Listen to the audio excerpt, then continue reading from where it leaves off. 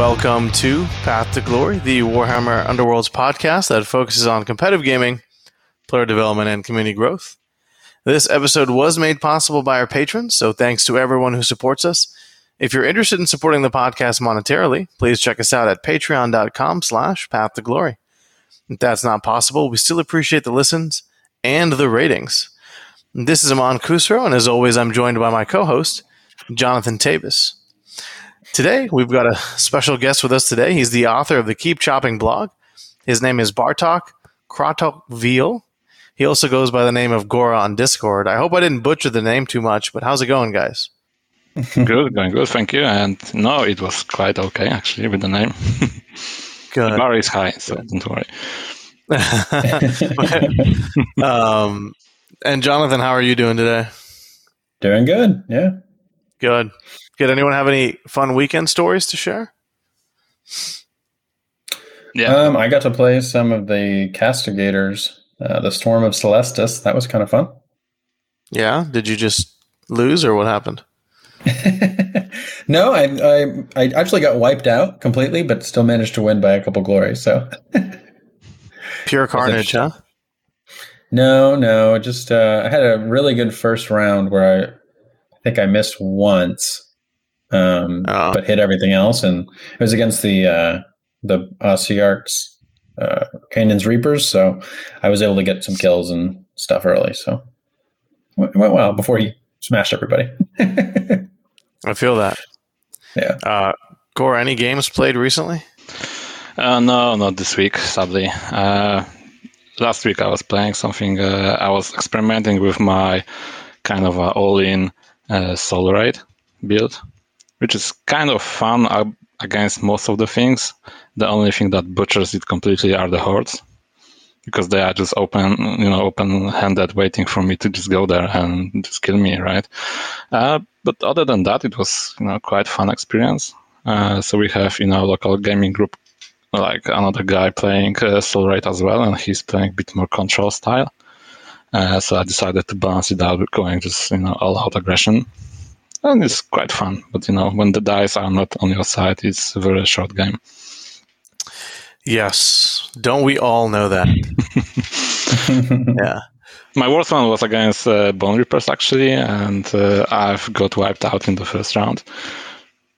Oh wow! Yeah, the guy I was playing hit everything. I mean, every single roll. Yeah, that happens from time to time. I've been playing in person, and I've been playing some Grimwatch because I was thinking I feel like they're really good right now, and I want to kind of just gauge their power level. And so I played some Grimwatch in person. Played against Dread Pageant. Played against a couple of different Rippas and I think Vampires, and managed to win all my games. But the Rippas ones were tough. And so I was like, I feel like Grimwatch are really solid right now, and I'm not sure if that's a good thing or not. And then I played my league game against Max Bernstein. So we had a bit of a podcast face-off. And I guess because I was just playing Grimwatch and I hadn't really built another deck, I just played the same deck. And I played against his Mad Mob. And I've been a little critical over Mad Mob recently, or at least on my written content, because I feel like they should be better than they're performing, but their game plan is very obvious, which is just charge, right? So I won the boards the first game, and I max offset with that, those block hexes in the front, so half my warband is hiding behind the corner. And in the second game, he won, and he would have made a really cool move. He charged. We played a webcam game, by the way, and we charged his wallop into my Duke with a speed card, and it was right in front of a lethal.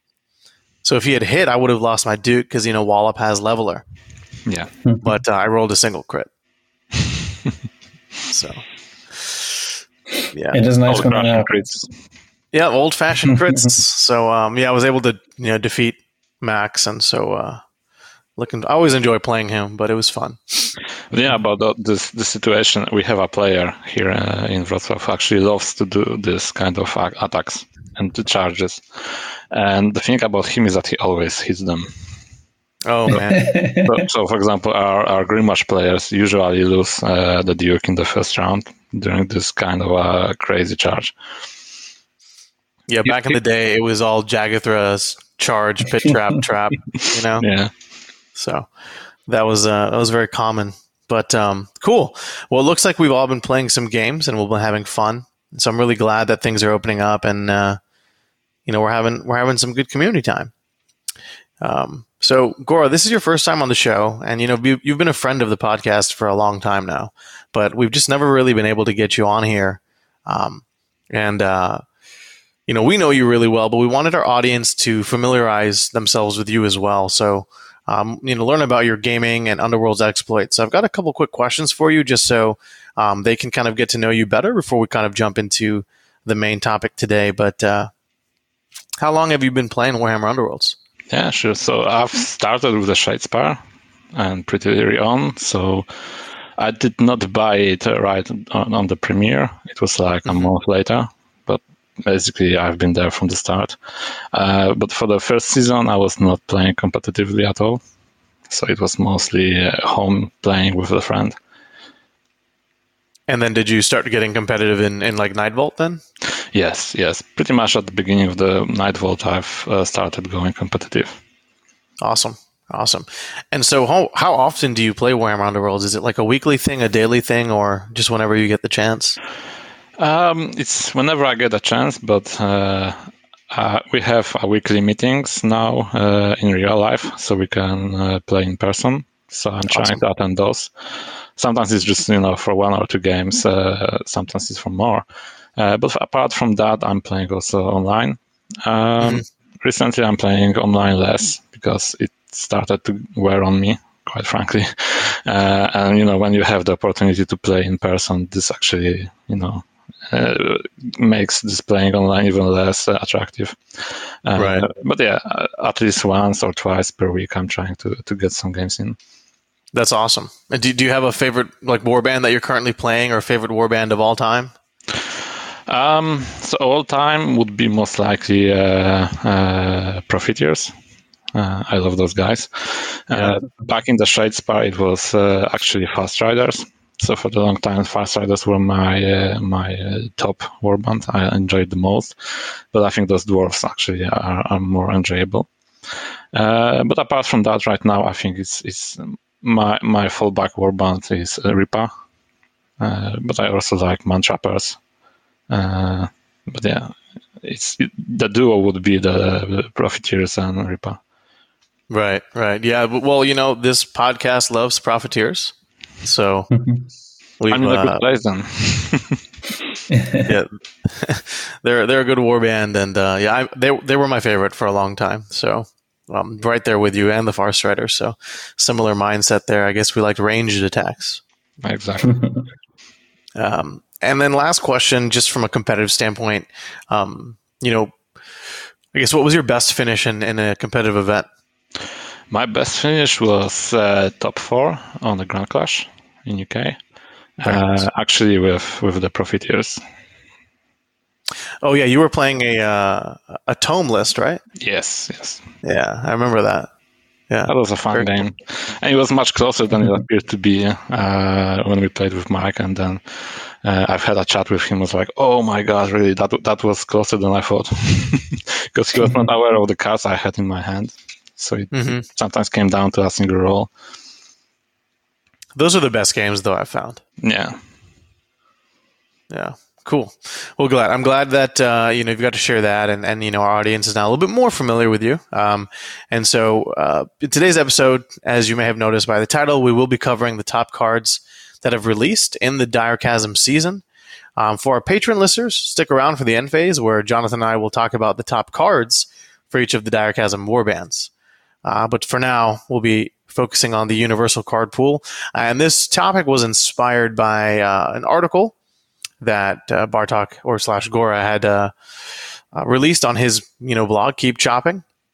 And so I figured, this topic came up between us, and we might as well bring him online. So look forward to discussing that. But before we jump into that, I think Jonathan's got some Underworlds news for us to talk about. Yeah, we have a couple of things here. The first one is we want to say thanks to our newest patron, Glory Seeker Anders. We appreciate the support.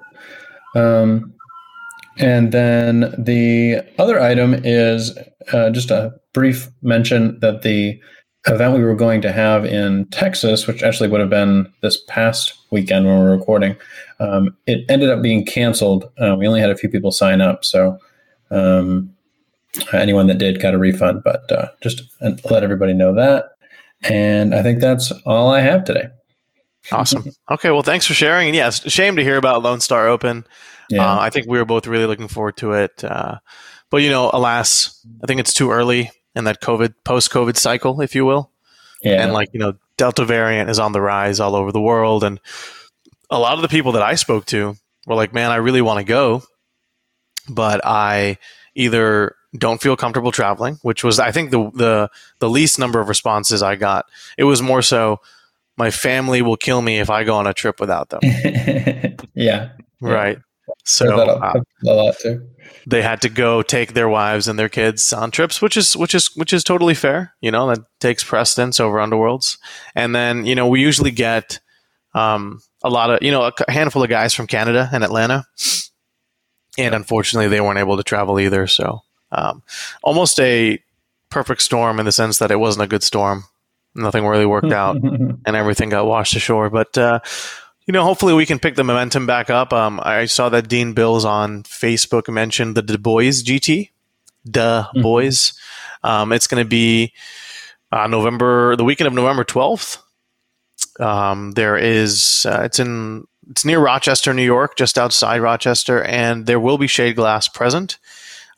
Based on my communications with him, he mentioned that if they get more than 24 players, they'll get a grand clash. Otherwise, it'll be a skirmish. So sign up, register online. You can just Google DABOYZ GT in the US. And, if they get enough players, then can compete for the first, official glass for, what I would presume to be season 5, right? If we stick to the yearly schedule and calendar. Cool. Well, let's jump on to our main topic for the day. And so, again, like I mentioned, we'll be going over the top 10 universal objectives, gambits, and upgrades in this season. All three of us have independently selected or created a list of 10 cards. And I assume that there'll be a lot of overlap because I think Jonathan and I were talking in the pre-show that when we were looking through the cards, it was kind of obvious which ones to pick. But I think when it comes to that 7, 8, 9, 10 slot, maybe preferences or experiences will make us, pick different cards. So I guess we'll go ahead and start with the objectives. And Gora, as our guest, why don't you go ahead and share your top 10 and we'll kind of discuss, where we converge and where we differ. Okay, yeah, sure thing. So for my top 10, you can also look it up on my blog, of course. But the first card will be Bold Deeds. I love aggro, and I'm very happy to have the cards like this one, because it's just an awesome to glory and face card, something that aggro was lacking a lot, in my opinion, in the previous seasons. Then it's Clean Kills, so the story is very similar to the Bold Deeds. So I'll quickly go over the list, then we can discuss maybe. Mm-hmm. The next one is Dominant Position. After that, we've got Everything to Prove. Then we've got Fleeting Primacy, Lie in Wait, Surge of Aggression, Unafraid, Underdog, and Winged Death. Mm-hmm. Cool. So that's a solid list. I mean, some solid cards there. I'm actually really curious, and I really do want to talk about all these cards, but I kind of want to see where our lists might diverge before we get into the nitty-gritty. So, Jonathan, are there any cards that Gora didn't mention? I think my list is very similar. I have Dominant Position. No, you have that one. I have Impending Doom. which is the score this immediately after activation if one or more enemy fighters are adjacent to 2 friendly fighters. I have that one in there. And I think I have... that might be the only one. I don't have Lie in Wait. No, there must be another one. I have Dominant Position, Dominant Display. Maybe that's the one. I don't have that one, yeah. But yeah, other than that, very similar. I think I don't have Fleeting Primacy, and I don't have Lie in Wait. Those are the two. Yeah. So mine's a little different as well. So I do have I put Intimidating Display. I'm not sure if you mentioned that at all. No, but I feel like that card is very popular and very easy to slot in. I've also got I do have Lie in Wait. I've got Wing of Death. I've got Unafraid. I have Underdog, Fleeting Primacy, Everything to Prove, Clean Kills, Dominant Position. I didn't put Bold Deeds, but instead I have Awesome Predator as my card. I feel like that card is very popular and very easy to kind of slot into your decks as well. So a little bit of convergence or variance here, but I think for the most part we've kind of got the core, right? It's like I mentioned earlier, it's pretty easy to kind of pick the top cards. And so, you already talked about Bold Deeds and Clean Kills and how you really like them with aggressive play. Is there anything else you want to add in regards to those two cards? Or maybe Jonathan, you want to throw in some thoughts as well? So from my position is that the Bold Deeds and the Clean Kills are actually something that can be used to fill a single slot. Going for both can be a little bit greedy. However, they are nice because you can use them interchangeably for the warbands that have the problem in actually going all into the enemy territory. So if you don't, if you are not able to do that, you are just going for the Clean Kills. But if you are happy to just charge in and to stay in the enemy territory, you go for the Bold Deeds.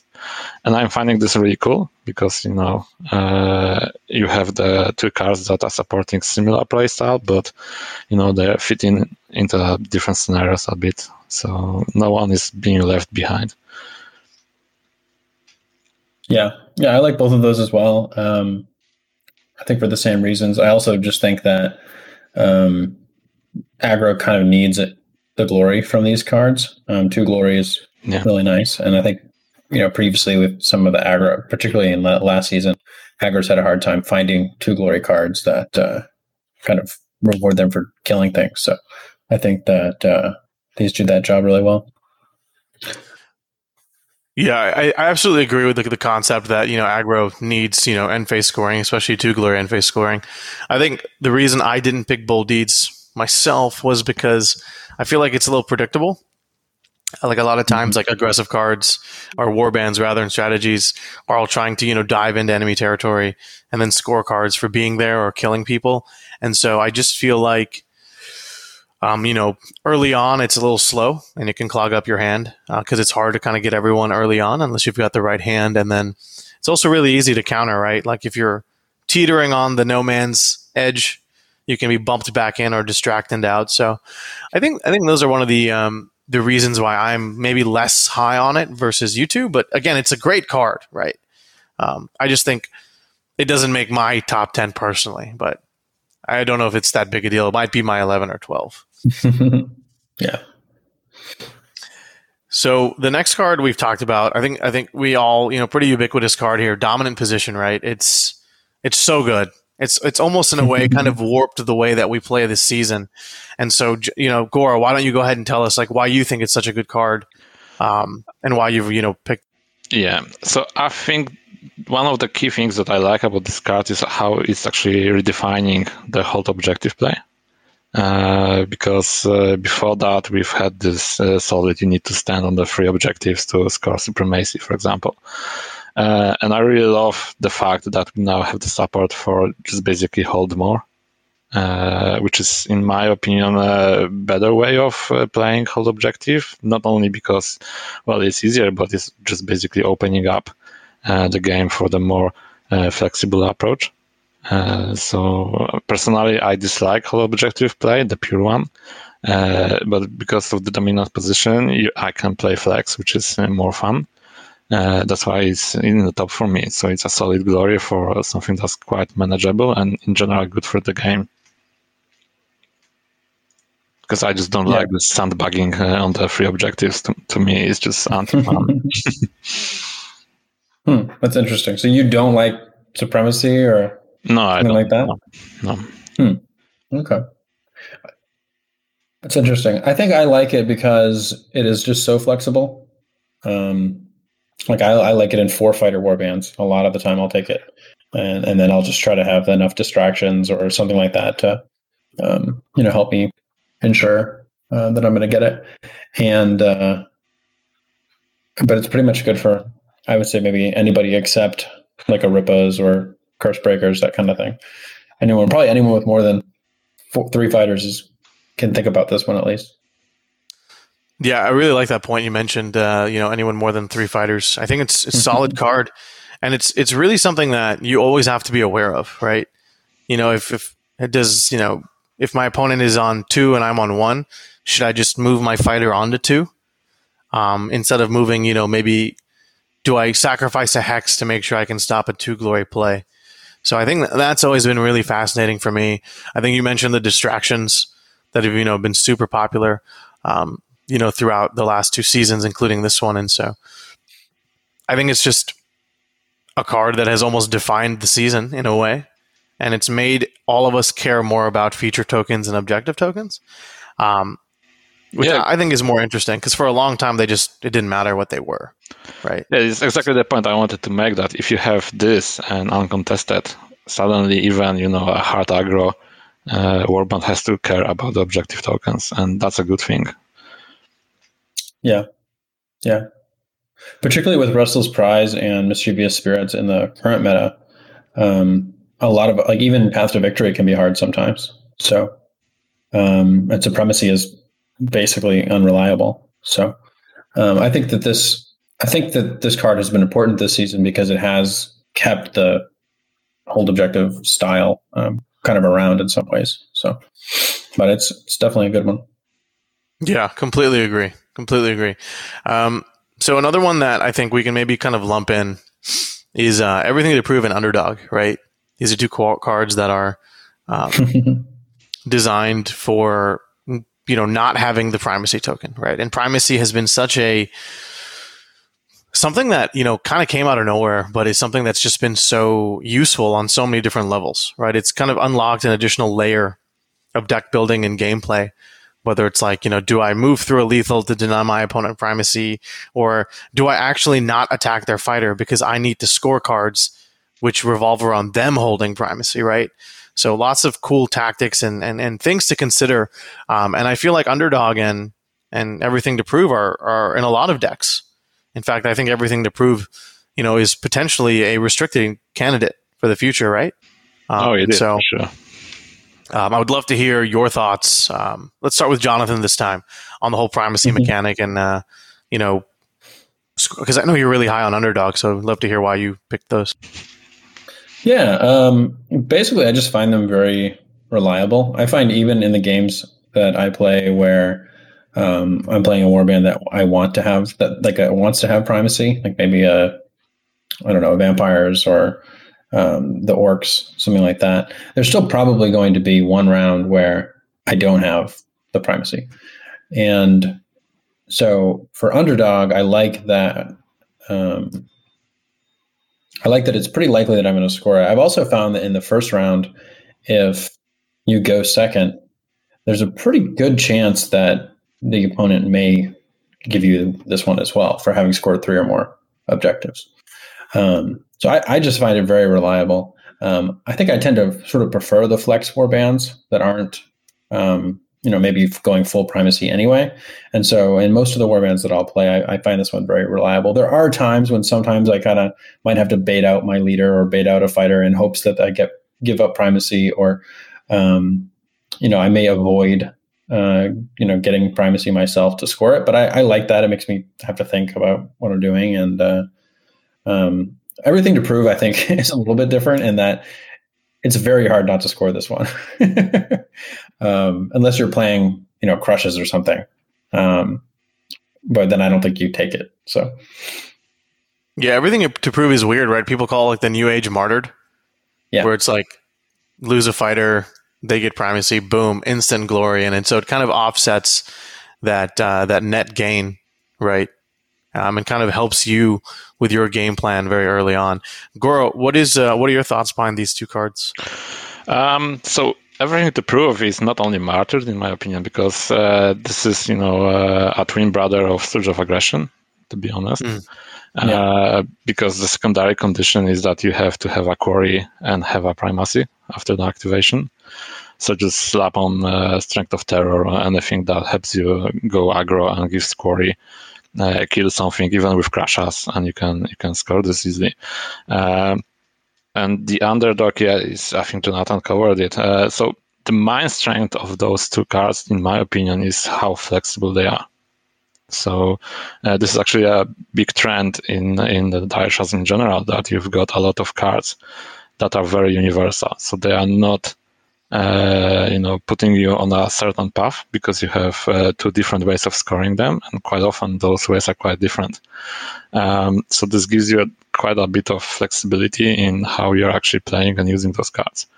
So, and everything to prove, for example, is a perfect objective. Whatever you do, you're most likely score it. You fall victim to some big boy, you've scored it. You are a big boy butchering someone, most likely you've scored it. So, yeah. Yeah, that's a fair point.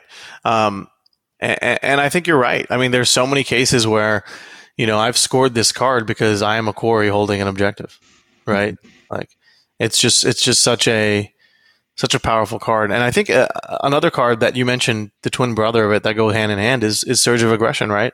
Yeah. And so for me, I left it off the list because I find it to be, not only is it restricted, but it's also a card that I feel like has fallen off a little bit. And so in today's day and age, I may not necessarily consider it to be one of the best cards in the set, but I can certainly see why, the both of you would select that card. And so why is Surge of Aggression such a good card, to you, even with the restricted tag? So for me, because I like to play big boys, so for me, I'm most likely going to get either primacy token or just hit with something with 4 damage or more. So one way or another, most likely I'm going to score it. And quite frankly, I've had a lot of situations where I've been scoring Surge of Aggression from just making a big attack, because I've been hitting a wounded target. So I think it's also quite difficult to not score this card. And, I know that it has fallen off now, especially with the Proud Runner being restricted as well. Because before that, it was quite free card, really. That's true. But it's still very reliable. There are many ways to get primacy token and still. So. Yeah, I agree. Anything to add, Jonathan? No, I think that you are right that the restricted card makes it hard to choose. I still think it's one of the better cards in this set. I think that it's difficult when we're purposely not thinking about the Beast Grave cards here, but so this isn't quite as good as Hidden Purpose. But if those were out of the equation, I think this is something I would start considering a lot more. One important point I wanted to make, why I also selected this one, is because at least in my opinion, Direchasm has a bit of a problem with surges. Because most of the surges, if you look at it, are the kill surges. So you have to go and make a kill in a certain way to actually score a surge. That's why decent surges in Direchasm are quite high in demand. So we've got here Surge of Aggression and everything to prove. They are super strong, super easy. But if you will look further down the line, we've got this Winged Death, and apart from that, it's starting to get quite difficult in this department. Yeah, that's true. Yeah. Yeah, but it also seems like that's the intended design, right? Like the developers are making this game, and maybe they've realized that like super easy surges are maybe not, that conducive to a healthy game experience or a meta. So I look forward to seeing what they're doing in the future. But if Direchasm is a trend, or at least starting a trend, then you're right. I think it's going to be when you compare cards like Surge of Aggression and everything to prove to them, right? Even Show of Force, right? Which is another card that's, super good in the Beastgrave meta. That's when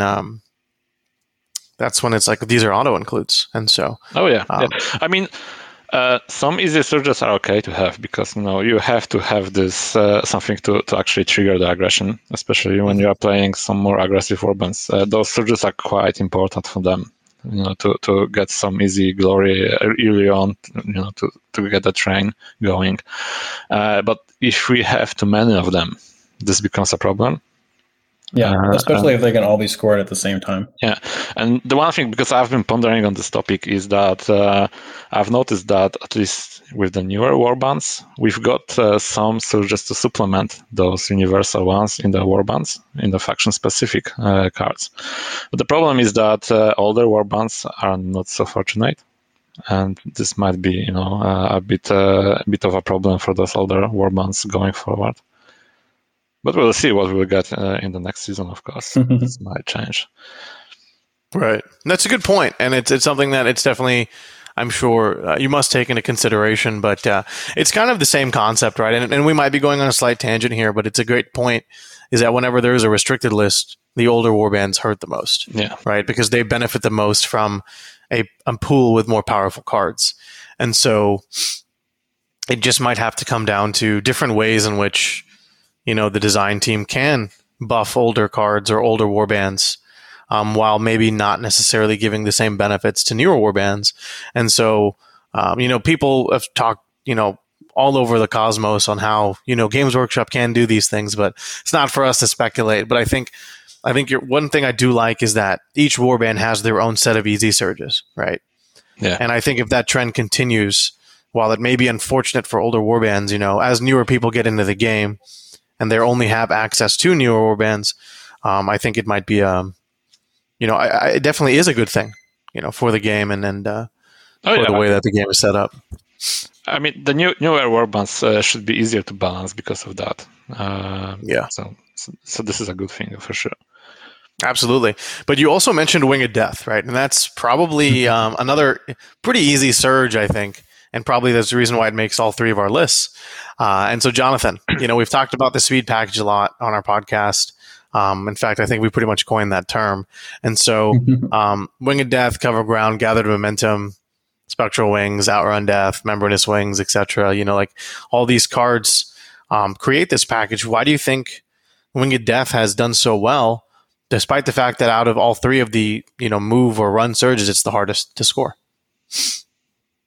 I would say the biggest reason is because those other two cards exist, Gather Momentum and Cover Ground. And anytime you can score two cards at the same time, that's very powerful. If you can build your deck with a theme where, as long as you have one trigger and one, way to get rewarded from it, it'll function and you'll get some glory. That's very powerful. I recently have started to enjoy the other score from this, where you get the ranged kill.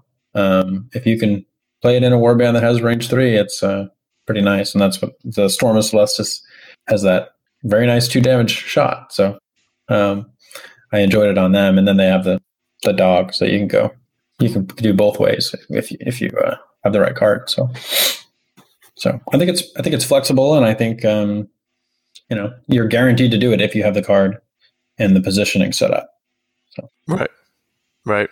And Gora, when you're playing this card, have you found it to score more versus the movement or the ranged kill? I've actually been scoring it mostly from the ranged kill. Nice. Because if you don't get it in the first round, it gets quite difficult to actually, to be able to run for the 6 hexes to make an attack. So I'm mostly putting in my Hrodgorn deck, and this guy is just brutal on the ranged attack. So it's not that big deal to actually score it. Yeah. And the good thing is that he has the backup of, just running with Trafnir and just scoring it anyway. Yeah. That's an excellent point. Yeah. And I think, warbands who have that dual threat of, I have a range attacker and I have a fast attacker or fighter, that's really nice. I do think it's a great card, for Profiteers, Farstriders, maybe not Farstriders, but Profiteers. But like, I also like it in Wild Hunt, right? Because if I can get a lucky and early Javelin kill with Scathe, well, then I don't have to run the full 6. But then again, I'm packing so much movement in this warband anyways, and they're quite fast that it's pretty easy to score. And I like it for warbands, like older warbands, particularly like maybe Godsworn, right? Where you might spend a restricted slot on cover ground to take all 3 of these, take some speed cards, as we mentioned, and get that glory train rolling, because that glory leads to an upgrade, and that upgrade is doubly more important for them, right, than the other warbands out there. So, yeah, that's true. Yeah, but it's a good card, and one that we've seen a lot for good reason. And so rounding out some of these objectives here, I think I want to talk about just a couple more. Let's start with Unafraid, right? So this is a card that is actually really cool. It's a positioning card. It's one that can be, I guess, well, I'm looking for the right word here. It can be, I guess, analyzed. I guess you kind of set it up, right? And so you can kind of see it from a mile away in some situations. And obviously, like if you're playing against Rippas, you always have to remember where everyone is, because they love that card. But even with that setup, it's still been a popular card and one that scores so well. And we talked about aggro and the 2 end phase scoring. Like why is this card so good? Because it's almost like a opposite of Alone in the Darkness, right? Which was such a good card in Shadespire that it got restricted. So, Gora, why don't you go ahead and tell us, since you love aggro? So this is actually an amazing card for aggro, because this is an aggro card that doesn't require you to actually kill anything. Yeah. And this is actually very important for aggro to have cards that reward you for being aggressive, but don't necessarily require you to hit your attacks. And because this has always been the thing that was hampering aggro in competitive play. Relying on the dice and on the attacks landing is actually something that is punishing you in the longer run in a tournament. Because you will get at least 1 or 2 games where those dice will not line up for you.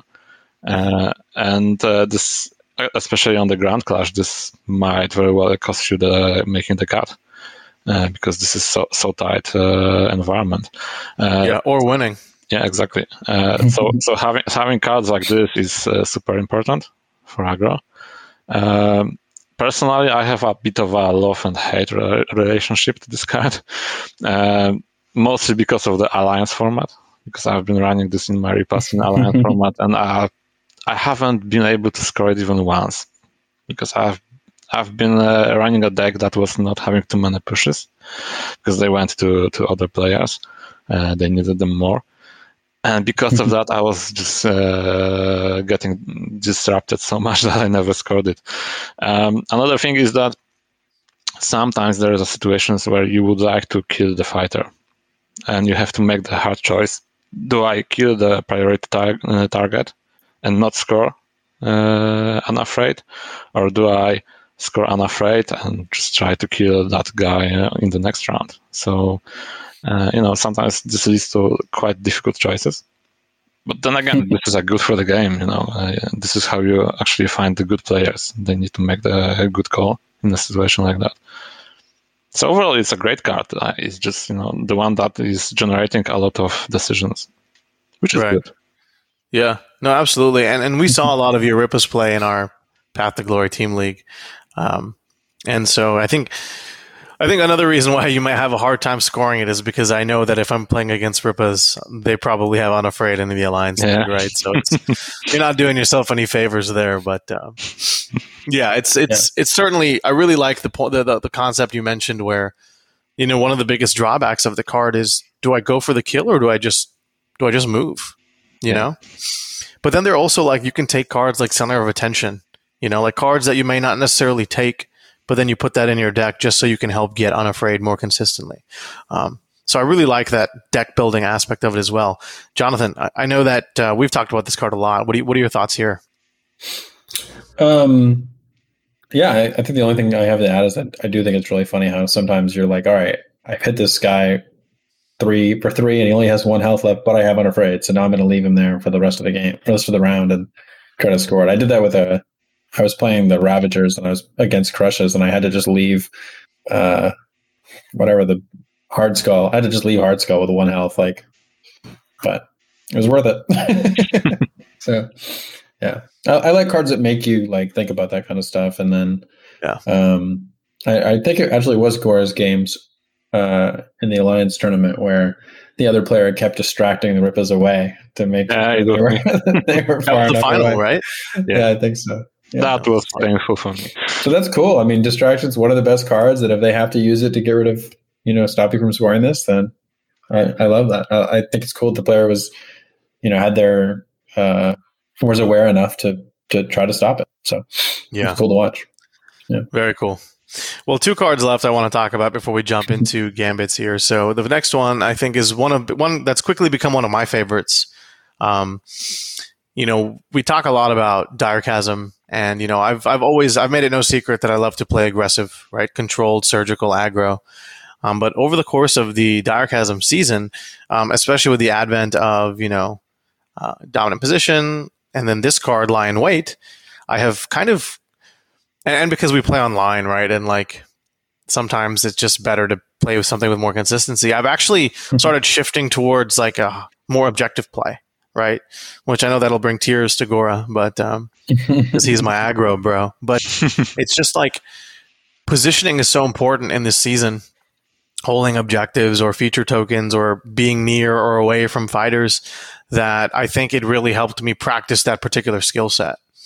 And one card that I've really come to love in addition to Absolute Stillness and Cryptic Companion is Lie in Wait, because it works so well with those 2 cards. And I particularly really enjoy it because there are 2 warbands that start with a quarry, right?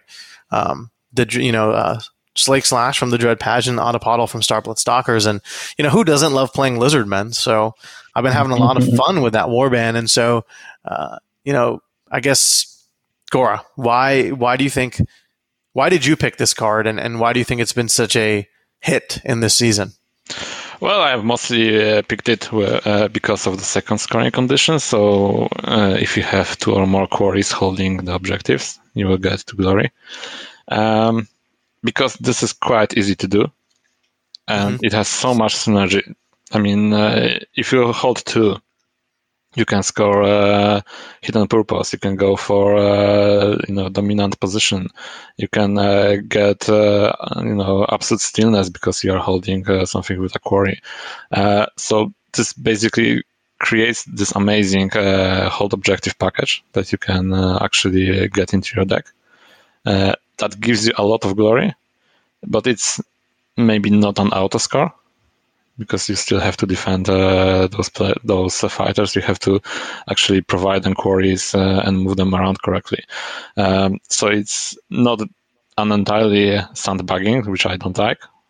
But it also opens up, some interesting ways of scoring this. Because, for example, quarry doesn't have to come from Cryptic Companion or something defensive. You can put an offensive upgrade, which gives you a quarry, and then make a charge to kill someone and take the objective, and then score this at the end of the round. So, again, It is super flexible and promotes the holding objectives, but with a twist. So I like this twist part in the hold objective.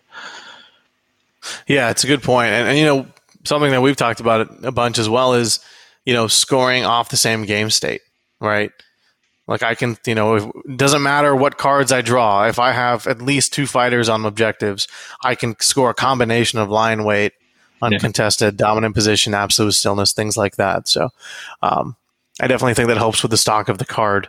Jonathan, anything you want to add before we jump into that last card?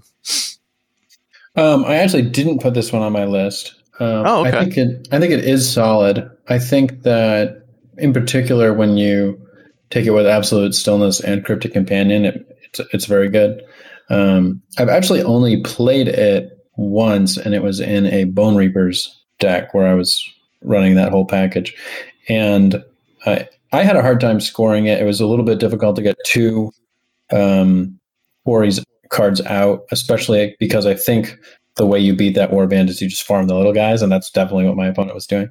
So I had a hard time scoring it, and I think, I don't know, of all the 2 glory objective cards, I think it's the worst one, but it's still good. I think for Gits and Thorns and Lizard Men, probably Skeletons, I think it's definitely worth considering. So it just I had that negative experience with it where I was just always one quarry away from scoring it, and I think that's why it didn't make my list. Right on. Are there any cards that we haven't talked about yet that are on your list? I have Impending Doom. That's right. Yes, that's the one I want to talk about. Yeah. Cool. Let's talk about this one. You want me to talk about it? I mean, it's on your list. Okay. Yeah. It's Surge. Score this immediately after activation if one or more enemy fighters are adjacent to two or more friendly fighters. I think this is a little bit situational in what warband you take it in, but I think for the most part, the larger warbands or the warbands with a lot of mobility, like the Wraith Creepers, I think it's a solid pick. Gits as well. I think you can just do a scurry charge and there you go. Or Bone Reapers. Yeah, Bone Reapers too. Yeah. So I think it's a cool card. I think we may even have seen cards similar to it before, but just due to the selection, it didn't see much play. But I think it's worth considering for some people now, like Thorns and those other warbands I mentioned. Yeah, it's a good point. It works really well with Horde warbands. Fighter charges one of your smaller fighters, misses, or you defend. And then you can either move up or, Thorns love to inspire off that as well. So a lot of benefits there. I think it's a really good card. It's one I've seen more and more recently, but maybe not necessarily one that I would have pegged for top 10, but I definitely see your point of view there for sure. The last card that I want to talk about is Intimidating Display. So I put this one on my list. And this card is very interesting because I think there's two different ways to score it, right? You can either have three fighters in enemy territory, or you have the most wounds. And I think it's something that I've seen a lot in any warband with a fighter with 5 or more wounds. Man Trappers, Mala, Crushes, love this card. But I've also seen a Thundrick with 3 wound upgrades because you can take, they have their own innate wound upgrade. And they can score it quite reliably as well. So it just really depends, but it's one that I've seen a lot of people flex into. And so I think maybe it's because of recency bias or something, but I was like, I've seen this card consistently throughout the entire season. It's probably a top 10. I mean, this is a staple for the big boy. I'm also running this in my Soul Raid because my Soul Raid has a lot of cards where I'm just basically having 3 guys in the enemy territory. Yeah. And just scoring of it. So I'm having a lot of overlap from there. Yeah. I think this is a good one. I don't think I had any One Glory End Phase cards in my list, but because I just think there's enough other 2 Glory ones. But I think this one is a good way to pad out your deck, and it's reliable. I think there are a number of other ones that are similar. I like Awesome Predator, maybe as much as that one. Yeah, I put that one in my list as well. Okay, yeah, just because that's good. Yeah, it's like a slower surge of aggression, but we talked about the benefits of surge of aggression already. So yeah, actually, Jonathan makes a good point. So this is actually my reasoning as well. I did not put both of those cards in my top list. I wanted to, but I figured out that there is so many two Glory End Phases that I really want to put highlight on those. Because this is stuff that was missing previously. Right on, yeah. And, it's difference in opinion. I mean, one could argue that I'd rather have an easy single-digit score rather than a single glory score rather than, more complicated 2 glory that I may not get every time. So it just depends on how you want to play, and I'm definitely ready to disagree with you on that, so... But in the interest of time, let's go ahead and jump to our gambits. So I will go ahead and Jonathan, why don't you start us off with gambits this time around?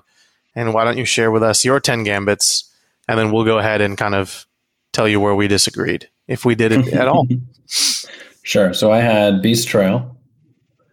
Then I had Energy Drain, Eternal Chase, Heated Instinct, Hypnotic Buzz, Living Land, Outrun Death, Punching Up, Slick Rock, Swarming Advance.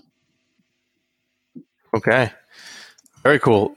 Does your list differ at all Agora? Yes, actually it does. So I've got 3 differences. So I've got Hungry Advance, I've got Strength of the Swarm, and Symbiote Skull. So those are my differences.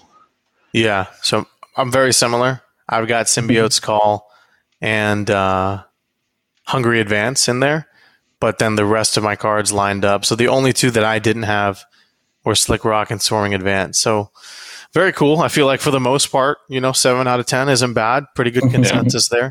So let's run through those cards that are pretty obviously good, and then we'll kind of save more of that discussion for the last card here. So let's just start from the top. Gora, why did you pick out Rondeth? Rondeth, I think this is the best movement ploy in the game right now. So at least in my circles, people were comparing this to Spectral Wings in a way that, Spectral Wings is the staple and the best card. But Outrun Death is just better. It gives you the quarry. So it gives you the quarry, which is a huge thing. You can use it even without running, just, to provide yourself this keyword to score, for example, Absolute Stillness, if you need to. Another thing that's very important is that this is actually for Skaven. This is a choose card, so you can inspire your Skaven before making a charge. And the big thing is that this effect persists.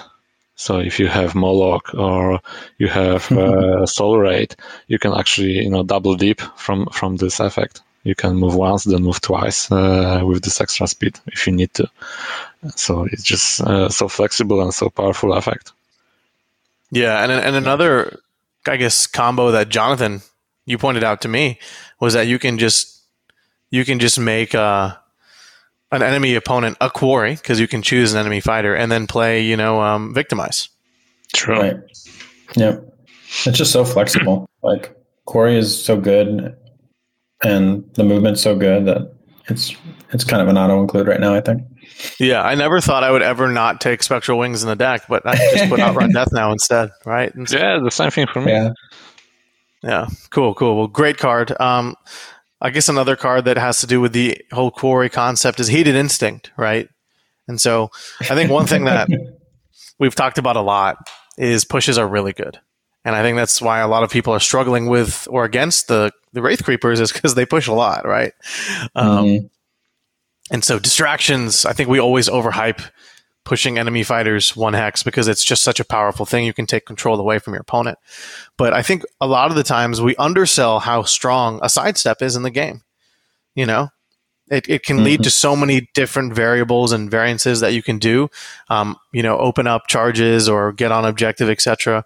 So I think at base, this is a sidestep. But because Quarry is so popular, as Jonathan just mentioned, it becomes such a powerful card because now you can sidestep twice, right? Yeah.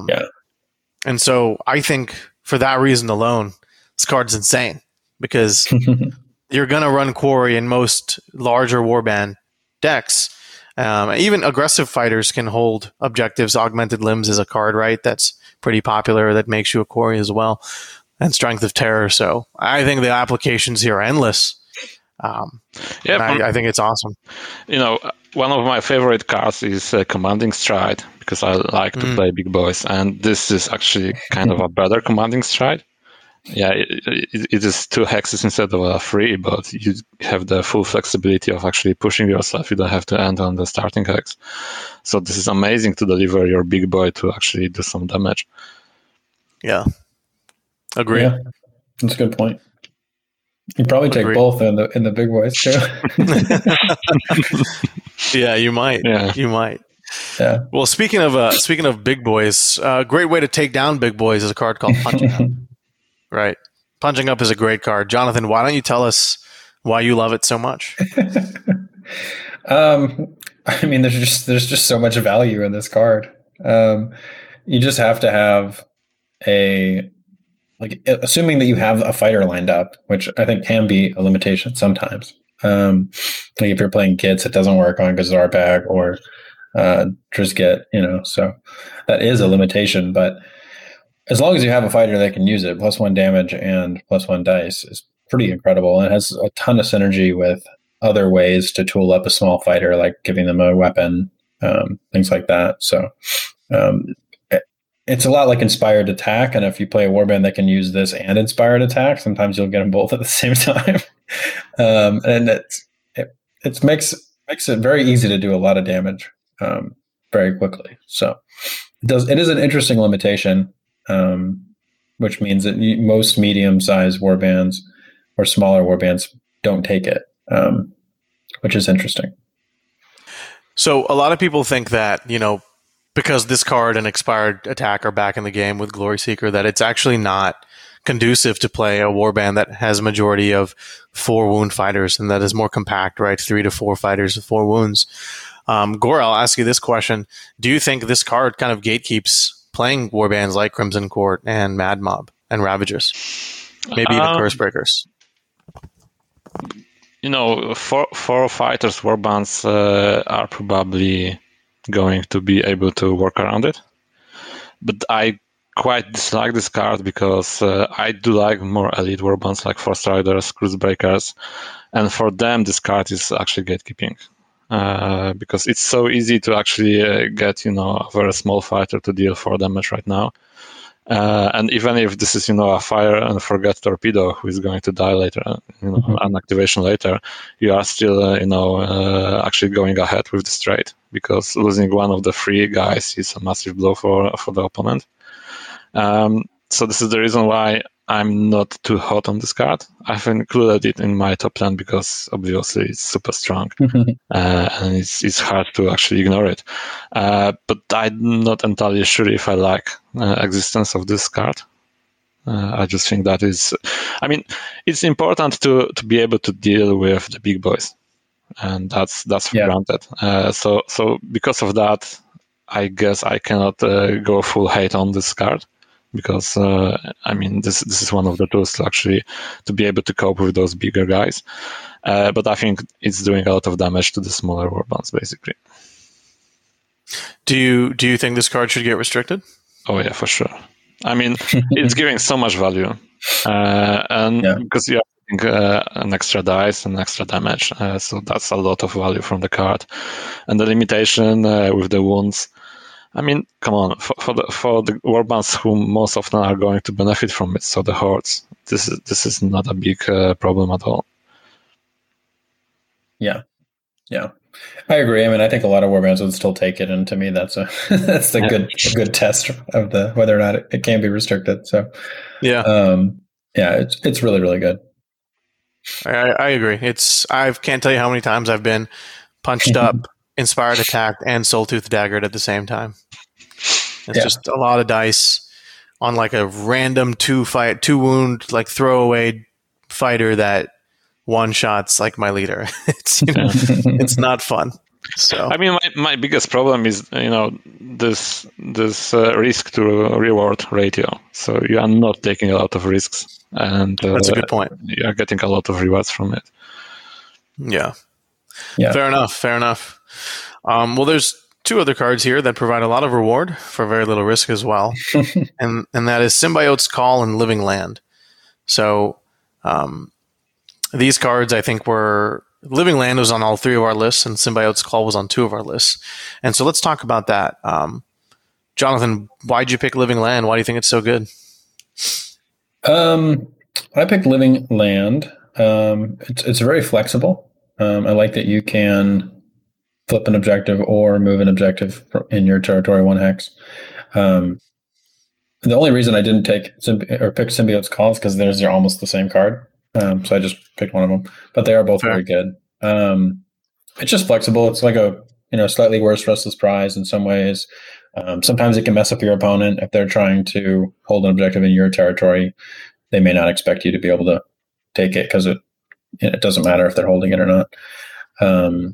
I don't think I've used it to flip objectives very often, but I think the ability to do it is situationally kind of nice.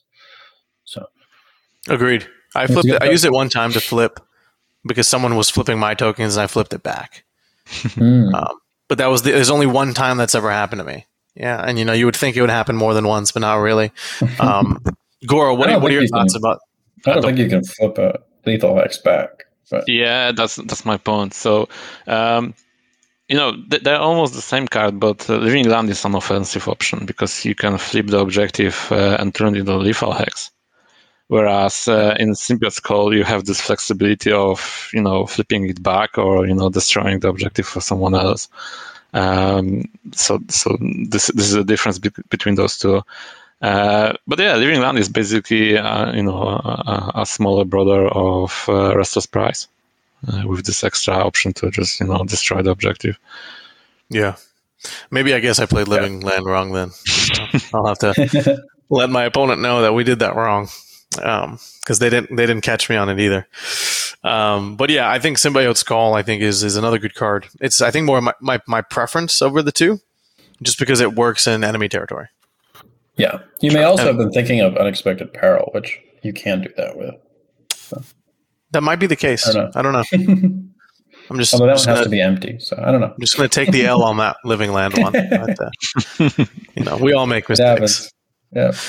It's a bit tricky because with those feature tokens or objective tokens, it gets confusing sometimes. I get that when I was explaining the game to the newer players. So it's a bit of a tricky thing for them to grasp. That the objective token is not exactly the same thing as feature token, whereas feature token is. Yeah, and Symbiote's Call you can do that with as well. Mm-hmm. Yeah. Anyway, yeah. They're both good. They're both very good. Both great because you can jump on objectives, and that helps a lot nowadays. Or break them. Yeah. Or break them. That's right. Well, let's talk about hypnotic aspect. So it's pretty much a distraction, right? But a little bit more limitations. So one could argue more balance. Goro, why are you high on this card? Actually, I haven't included it. Oh, yeah. Hypnotic Buzz. I have that. Oh, Hypnotic Buzz. I haven't included it. Oh, well, I did, and Jonathan did. So I guess, Jonathan, please take it away. Yeah, so, I mean, basically, you pick an enemy fighter within 2 hexes, and you get to push them 1. So it is a worse distraction. Distraction isn't in this season, technically. So I think it's the next best card that does that. I guess if you were playing the Vanguard format, this conversation would be directly useful to that. So, right. So I think it's a good push. It's not as good as Distraction, but pretty solid.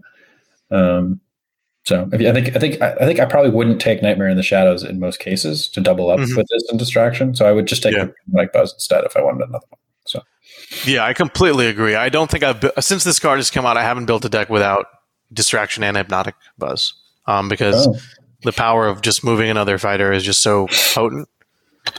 Push him into lethal, get him away from you, deny a support, maybe deny an impending doom score, things like that, that are or an unafraid. And I'm really high on that. And then I think you're also right in that because this card exists, you are almost never going to take Nightmare of the Shadows as a restricted slot, especially with that large chunk of cards added on the most recent list. But I think it would be very difficult. I think it would be really cool to see all 3 in a list, but I think you'd have to give up a lot, which might be the point. So, is there a reason why you didn't include this list or this card in your list, Gora? So, actually, I'm more warm towards Hypnotic Aspect instead of Buzz. It's almost the same thing. It's just having a larger, bigger range. That was a spell, right? Yeah, it is a spell, which is a limiting factor, but I really like magic. So for me, this is, additional points for this card going. But for me, I'm typically playing aggro, so I don't have too often too many slots for 2 distractions. So I would rather take a distraction rather than something that's limited to the hexes away from me.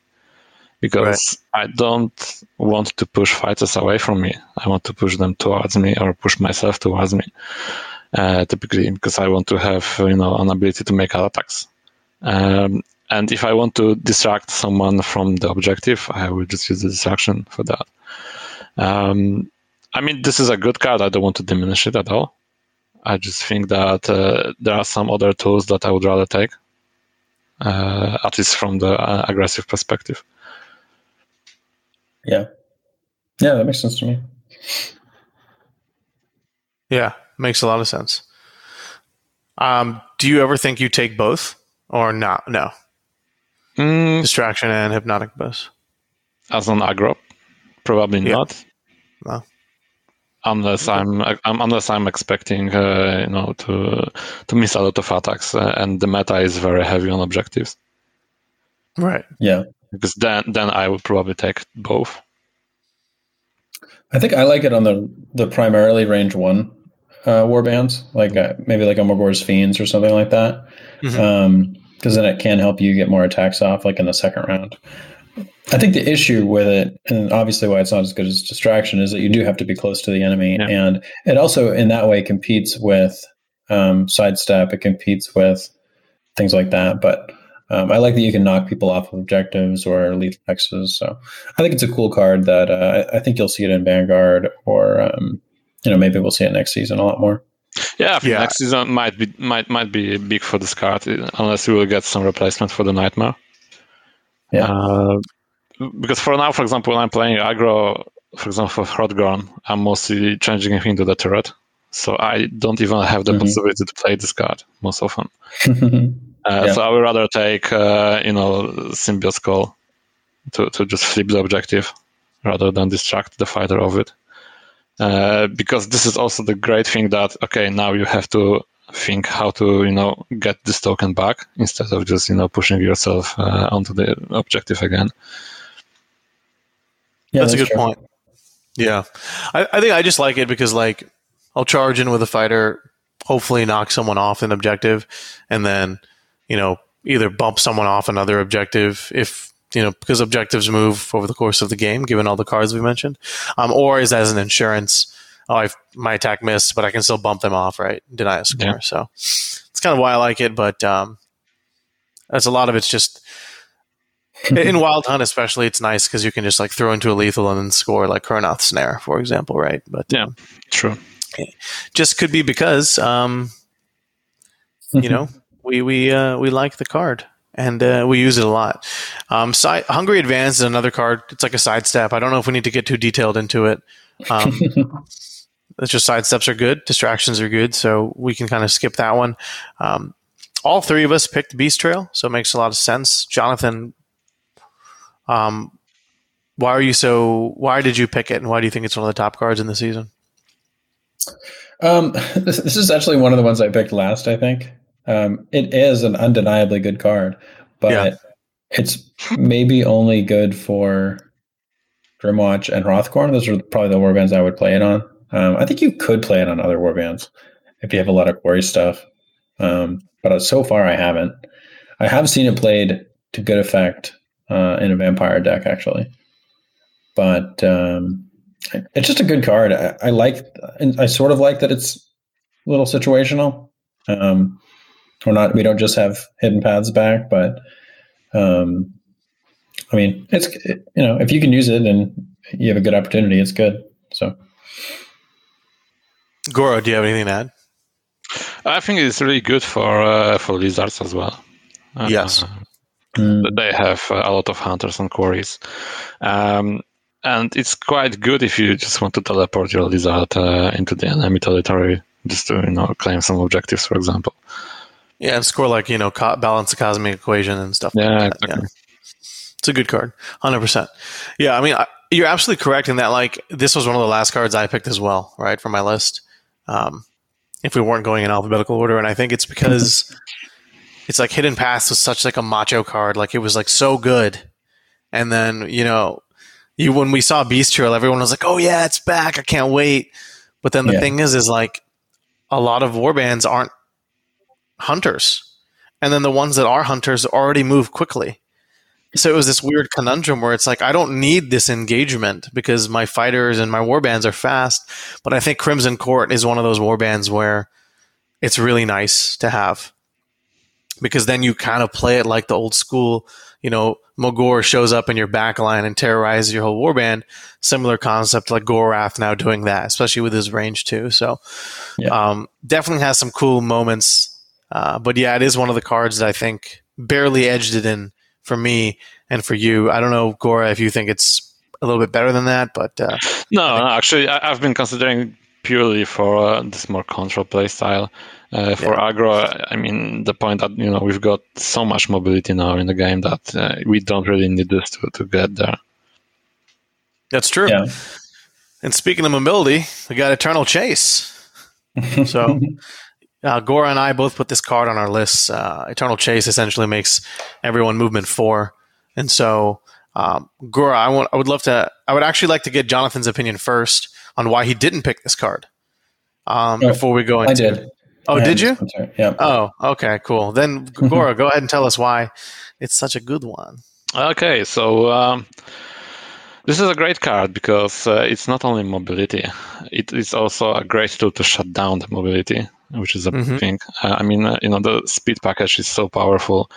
So when you see elements of the speed package starting to appear because someone is playing Spectral Wings or anything like that, you are just dropping this and you have basically stopped the speed package for an entire round, which is huge because this can not only blocks the hand, but it's also shutting down the scoring.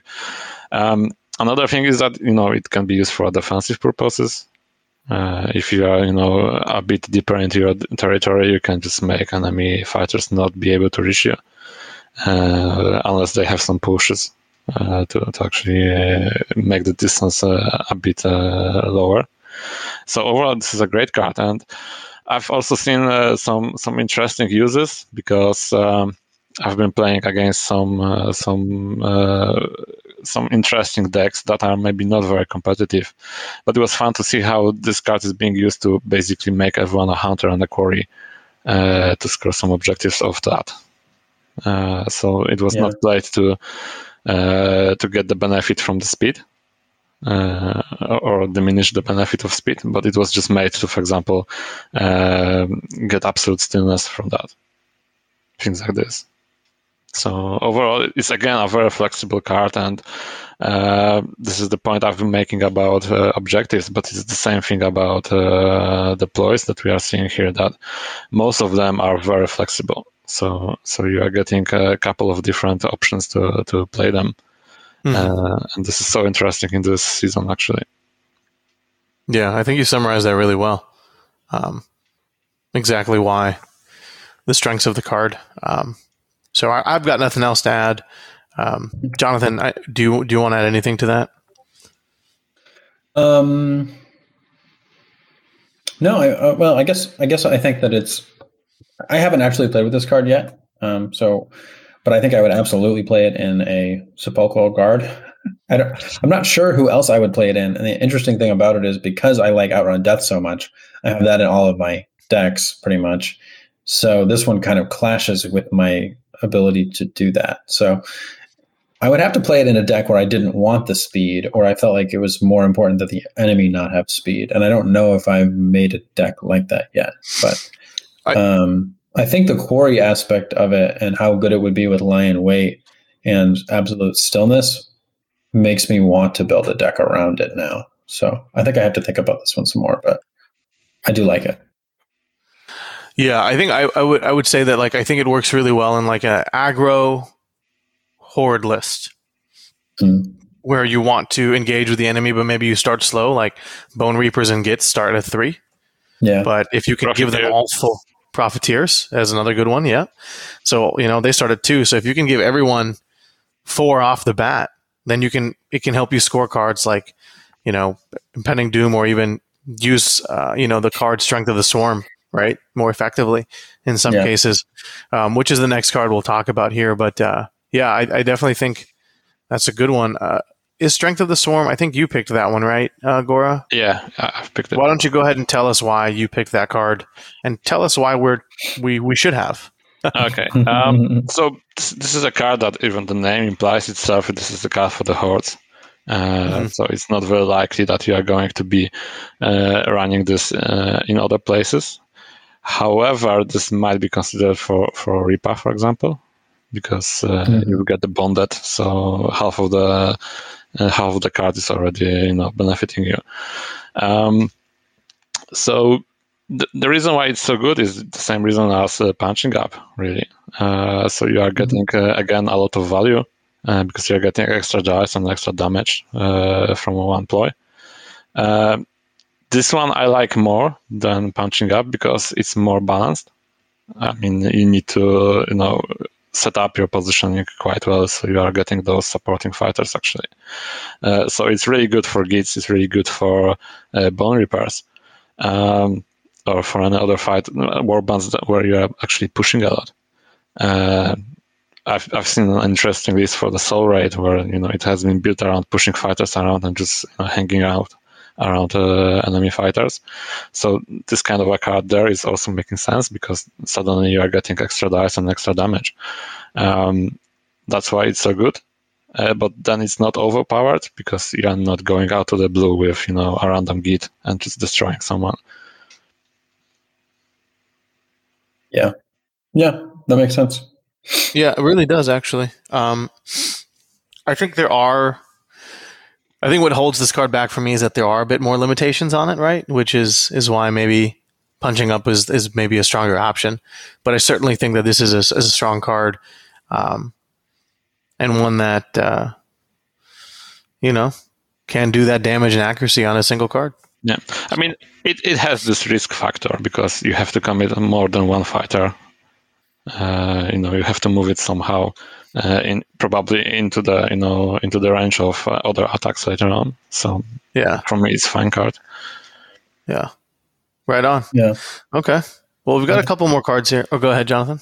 Oh, I was going to say I do think I like the idea of it in a Reaper's deck with punching up because you can get some really good chains going and hit for like 4 damage or whatever. So yeah, I would probably try it in that. Yeah.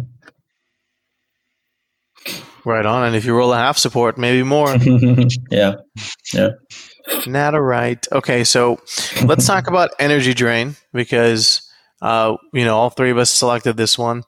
I've used this card to great effect in the past. I mean, it just locks out a fighter.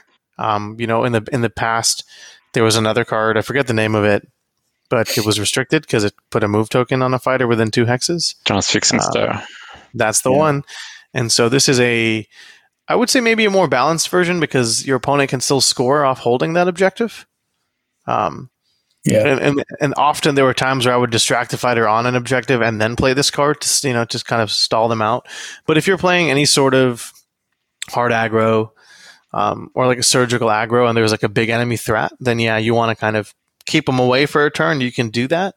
My favorite way I did this is like a Briar Queen jumped into my territory to score swift capture, and then I played this card, and then all my fighters went towards her Chain Rasp.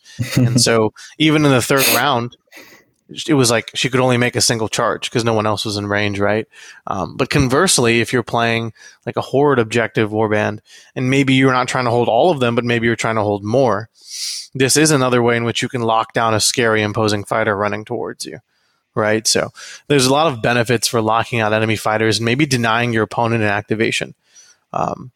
Per se as well, given the fact that there are smaller warbands here. So what do you guys think? I mean, has the card functioned for you similarly in that way? Has it played against you? Have you played it? What's your vibe there? So I've been hurt by this card. So Matt was very brutal in using it against me in Alliance League. Actually, in Path to Glory semifinals, so he used it I think twice and in a very good moment. So I could feel the power of this card, on my own skin. But I think it's also very good if you are playing vampires in this passive hunger build, because if you position yourself well and you are more defensive, you can get quite a bit of hunger out of this card, which is also great. Yeah, locally I had someone play this, and is it Carnivore's All, where they get all the hunger? And it's like, all right, everybody's bloodthirsted. It's like, oh, okay, great. But that's fun. I think it's really good. I think it actually got a little bit worse when Commanding Stride came out, because what it is so good at is locking a very, very powerful fighter up at the beginning of the round when they were on an objective the last round. I've had it happen to my Kanan. I'm sure it happens to Throthgorn. I'm sure it happens to Mala. I mean, it's frustrating. And like you said, with the Queen, that would be devastating. The Queen probably doesn't take Commanding Stride, but for the warbands that do, like I had it go down on my Kanan, and I was just very, very happy that I had Commanding Stride in my hand, because otherwise it would have been awful. So, yeah. And Heated Instinct similarly is like kind of the same thing. So, but it is still going to be a great card in a lot of situations. Agreed. Okay, well, we've got 2 cards left, and these are cards that you picked, Jonathan. So, floor is yours here. Why do we have Slick Rock and Swarming Advance? Swarming Advance, I think, is just a good aggro push card. Choose a friendly fighter in enemy territory, push 2 other friendly fighters 1 hex closer. I found it just helps set up charges in warbands that usually it'll be a warband that doesn't have a really good push card of their own. Like Morgor's Fiends or something, you would just charge it with somebody and then everybody else would get closer. So I've taken it in a few different warbands. Slick Rock, I think the restriction does hurt it quite a bit. I guess maybe I wouldn't take it, but it would still be one I would consider if I had my objectives and my upgrades like situated, because it's just so frustrating for the other player when they try to charge and it messes them up. So right, I don't know, and I feel like in the future, and I feel like in Vanguard, I think we're going to see it around. I think it's always going to be there, and when somebody plays it, it messes with your head for the whole rest of the set. Like, when are they going to play it? Because I have to plan for it, and it's annoying. So, right. Yeah, makes sense. Okay, well, I think Swarming Advance is definitely one of those cards where maybe I need to try more. And so I definitely agree that it's pretty powerful in certain situations, because I really like the card for Ravagers that does the same thing. So maybe it works better in other warbands as well. And then Slick Rock, I just try to avoid cards like Slick Rock and what's the other one where you can take someone's glory away on a hammer? Daylight Robber. Yeah, Daylight Robber. Just in rebound, like those cards can just go away. Yeah. So that's my vibe. But okay, cool. So I think we went over a lot of good gambits, a lot of strong cards. So let's finish this out here with the upgrades. So I think we'll go ahead and run through Gora, your list first, and then I guess we'll just compare your list to Jonathan and my list. Okay. So for me, it's Augmented Limbs, Dominant Defender, Haughty Resistance, Proud Runner, Savage Soldier, Savage Visage, Scavenged Armor, Silent Helm, Silent Ring, and Sawtooth Dagger. Cool. Okay. So I was writing that just to make sure that I had it. Probably should ask you for this ahead of the time. But anyways, so looking at all the lists compared right next to each other, I think all 3 of us picked Augmented Limbs, which is good. So as we run through this list, we'll go ahead and talk about where the differences are. But all of us picked Dominant Defender. You picked Haughty Resistance, Gora. Jonathan picked Savage Speed. And I picked Feral Symbiote. So I think that's where the kind of the conversation might stem differently. So I guess why don't we start with Augmented Limbs, and then we'll just kind of run through this list, because I think this is the largest variance in the whole group, and it kind of makes sense because there are a lot of really good upgrades, and so it just depends on how we value them differently, right? Yeah. So Augmented Limbs, I think it's pretty safe to say, +1 dice on range 1 attack actions and making you a quarry. It's pretty crazy. There's a lot of benefits with being a quarry.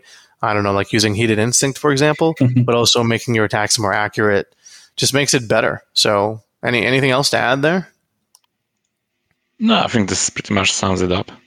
I think the interesting thing about Limbs is that it's actually range 1, so it's not benefiting Moloch or the Right Creepers. Yeah, that's true.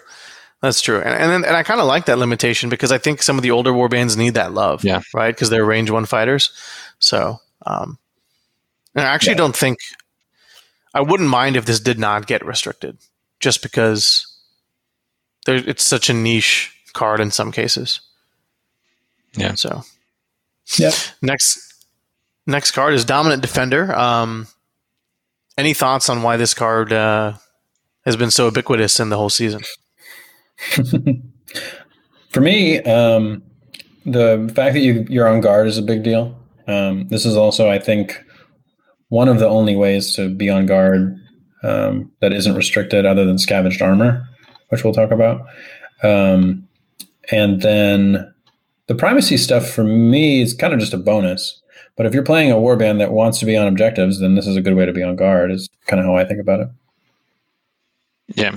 I mean, the part about primacy, actually, I've had the games where it did make me wonder whether I want to attack or not. Because if you are in a clutch game where you are holding the primacy, which can make or break the game for you, and you are facing a quite stacked defensively fighter who has like 2 or 3 defense dices, which happens a lot when I play certain players, I'm thinking twice whether I want to risk getting crit defended on the 3 dices and lose this this primacy token. So maybe it's not a very big factor in most of the times, but it comes into play sometimes. Yeah, I would say that the reason I love this card is because I just want to put a fighter on guard, right? I don't really think about the primacy implications. I will say that in retrospect, I have second guessed attacking certain fighters, but then I'm always thinking like, well, if they don't have if I've eliminated the fact that they, it's actually really interesting because if they have underdog, then I kind of think maybe I should give them the primacy token. It's maybe worth that risk because either I'm going to kill their fighter and get a bunch of glory, or there's a chance I might deny primacy, or deny the underdog score, which could make the difference. And I guess they just wouldn't react if they wanted to score underdog. Well, that's true. They could do that.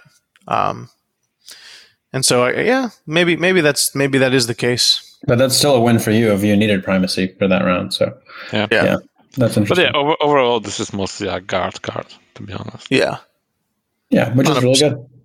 It's a good card. I'm going to focus on the ones that we have similar really quickly. So, Sure. Savage Strength, I think. Nope. Yep. So Savage Strength, 2 of us pick that one. Yeah. +1 damage, pretty good.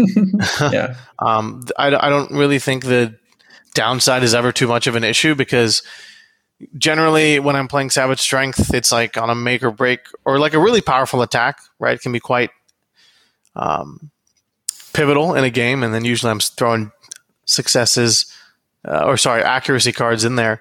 But oftentimes you play this on a fighter with just 1 defense anyways. So yeah. When you're able to do that, then it's great. And it's the only other way to get to 2 range +1 damage. Although I guess we have Glory Seeker now, so yeah. I did not take it, but for me it's also super strong card. But I just wanted to take something less obvious than this card. Sure, but that's why I did not pick it. Yeah. Well, maybe I'm Captain Obvious then because I picked Feral Symbiote as well, and. It's literally the same thing, and I just think damage is good. So I think both of those cards are my top 10. But one card that I think we can all agree upon is Scavenged Armor, right? Yep. So Gora, why are you loving this card? Well, it's extra wounds and it's a guard, so it's everything that Ripa loves. So you can make a charge with Ripa, kill something or at least try to, and then slap this on, probably inspire him, so he will get to 5 wounds, 2 dice in defense and on guard. So he's very very secure. So it's not that easy to actually kill him. So this card is great not only to just increase your wound limit, but it gives you a certain measure of security in making those calls whether to charge or not. Yeah. I think it's one of my favorite cards because it's a really strong card, but there is a strong limitation, right? And in some cases, it might not matter because you're an aggressive warband.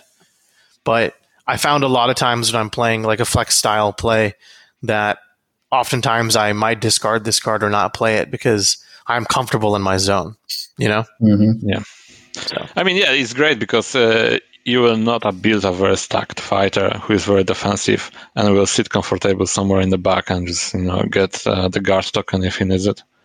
So this is a good balancing factor. I also like that the guard token goes away after the round. Yeah. As opposed to some of the other cards we've seen before, where they're just on guard forever. So it's a cool balance of abilities. Yeah. Agreed. Yeah. Okay. Well, good card overall. I think the last card, there's 2 cards left that we all 3 agreed on, and then it's kind of a crapshoot from there. So, which is not bad, right? 1, 2, 3, so 5. I think is pretty fair out of total. But this first one here is the Silent Helm, and boy, oh boy, do I love this card. So for those of you unaware, it pretty much makes the attacker's first critical success count as just a regular success. And I found this to be a really interesting card because it kind of actually works in weird ways. Like if someone has like Fighter's Ferocity on their card, and they roll a crit, it kind of denies their that damage. So yeah, it's such a good card for kind of tanking up a fighter and making them survivable. And I guess we play in a meta that's like Voltron-y still. So, putting a bunch of defense hits upgrades on a very aggressive fighter or a fighter that you need to stay alive to score maybe lost pages or hold an objective, I think it's pretty solid. Yeah. And you get quarry out of it as well. That's right. That's probably more important, actually, than the quarry stuff, because Lion Weight Absolute Stillness is so good. So good. Yeah. I think against a lot of attack profiles, against like a 2 dodge fighter, which is usually you'd usually want to put it on, I think it's about as good as -1 dice, which if we think about like Pall of Fear on the Wraith Creepers is pretty incredible. So yeah. I've had it work against me and for me pretty consistently. So it's good. Yeah. And then powerful. So, yeah, Quarry is awesome. Last, I guess, card that we all agreed upon was the Soul Tooth Dagger, right? And I think we can all say that this is the best weapon in the Universal Kit in the season, especially because it made all 3 of our lists. It reminds me a lot of Shade Glass Dagger back in the day. So this is a 3 Fury attack. If you crit, it does 3 damage, but it's stock 2. And it also allows you to reroll 1 dice if your opponent has a move or charge token, which is kind of like the Soul Tooth shtick here, right? The special rule associated with the armory of the season. So why is there? I mean, aside from kind of stating the obvious, like, do we need to get into this card more? It also gives the hunter so to add even more benefit from it. Yeah, that's right. Yeah, which ironically, compared to Quarry being like one of the more important aspects of Silent Helm, making a hunter for an attack action, that's not necessarily that impactful, right? It's not as important as the powerful attack profile you're getting. So now I want to jump to cards that 2 of us have picked. So we'll start with Proud Runner. So Gora and I both selected this card, a card that is notorious for working so well with the whole primacy concept and actually giving, warbands who not necessarily are good at gaining primacy a really easy, almost like a cheating way to do it, right? It's quite cheeky. Yeah. So why did we pick this, or why did you pick it? And maybe I'll agree or disagree. Because it helps speed package, which is great. But on top of that, it helps you to manage the primacy token, which can be very impactful. So not only you can score some objectives of it, like Surge of Aggression, Everything to Prove, to name the few, but also, this is the great tool if you are going last to actually take away the primacy from your opponent and maybe, limit his scoring in that way. Interesting thing was, for example, when I was playing against Mad Mob, there was this ploy in game that was giving extra wounds when opponent has the when the guy had the armor of confidence. Yeah. So they were not so confident when my Proud Runner was running. Yeah, no, it's good, man, and I think it's definitely worthy of the restricted tag. And I think the downside on the card, where it's like, if you don't move with them, I think you get a move token, or you lose the primacy token, something like token, that. Yeah, that doesn't matter because you're gonna move with your fighter. Has anyone ever done that? Like, I don't think I'm sure someone has, but I've never seen it. I'm sure there's one guy or a girl out there who's done it, but it's pretty funny. So good. Proud Runner's a good card. And then another card that the both of us picked, Gora, was Savage Visage. Yeah. Right. Strong card. Lets you reroll an attack, which is pretty much like Awakened Weapon, but it can stack, right? You can. I've seen it to where someone has rerolled 4 dice before on an attack action. Yeah. So I've done that. Pretty. Have you? Yeah. With the Hearthguard, I'm not surprised. Yeah. Yeah. So it's also, I think this is actually the card for Reaper. Yes. Because it's so helpful for those Snarlfang attacks. It's really good. Yeah. I think the only reason I didn't take this one or Proud Runner is because they are restricted. So they are good cards, but I think it's much more situational now when you take them. So, but they're good. Fair indeed. Yeah. Overall, like the restricted cards, they're all good, right? So that's why they're restricted. But I just found that one to be very popular as well. Looking over, so Jonathan, you and we both picked the Silent Sword. Whereas I don't think, Gora, you picked that one. No. So why don't you jump into why that card is on your list? I mean, Quarry's good, and then it's a good attack profile. I actually don't really count the fact that it does +1 damage in no one's territory, but I have seen it happen, and it's really, really good when it does. So. Sure. I think you did that to me, actually. I think yes. I was playing you. It was. I was like, ooh, you're standing in the middle. Yeah. I was like, I wouldn't have made this attack, but it's too juicy not to. I know. But, I mean, it's just a good weapon, And then Amberbone Sword is restricted, so that just makes it easier to want this one. So yeah, I completely agree. Gora, why did you not pick this card? Mostly because I wanted to choose different Silent Relic. I mean, this is one of the best unrestricted weapons right now in the game. I think it's second after the dagger, pretty much. Yeah. But I just had no place in my top 10. I mean, there's so many amazing upgrades that it's just very hard to fit everything in. But it will be like my 11th or 12th card. So my perspective was that I'm mostly playing aggro. So this damage profile is great, but I have something comparable most of the time. Right. Yeah, and your preference and play style, that definitely can affect the way we design these lists, right? Yeah. And so I appreciate you being transparent there. One card that I didn't pick, that both of you picked, was Silent Ring, right? And we've talked about this card on the podcast where I think at first I was high on it and Jonathan was low on it, and now I think Jonathan's a little bit more high on it, and I'm kind of like, it's a good card, but I don't know if it's my top 10 per se, and I guess really it's not. So Jonathan, why do you like this card now so much? I like it as far as the Direchasm set goes, because I think it's one of the better card draw cards. It's kind of a passive card draw card, which is interesting. And then it has the Quarry effect. I think it's pretty rare that you'll get the +1 dice to the range 1 attacks if you have 2 or more, but I think that can happen. And we like the helm, we like the sword. So I think there's times when that could happen. I think it's good on fighters where you're going to activate multiple times in a round. And I think it's I think the card draw is good. So even if you just get 1, it's okay. And then if you get more than 1, I think it starts to be really good. So right. What about you, Gora? Anything to add? Yeah, I mean, that sums it up really. So for me, it's really great on Tarot Hotgorn, for example, because I'm activating him a lot. So this actually helps my power deck flow nicely.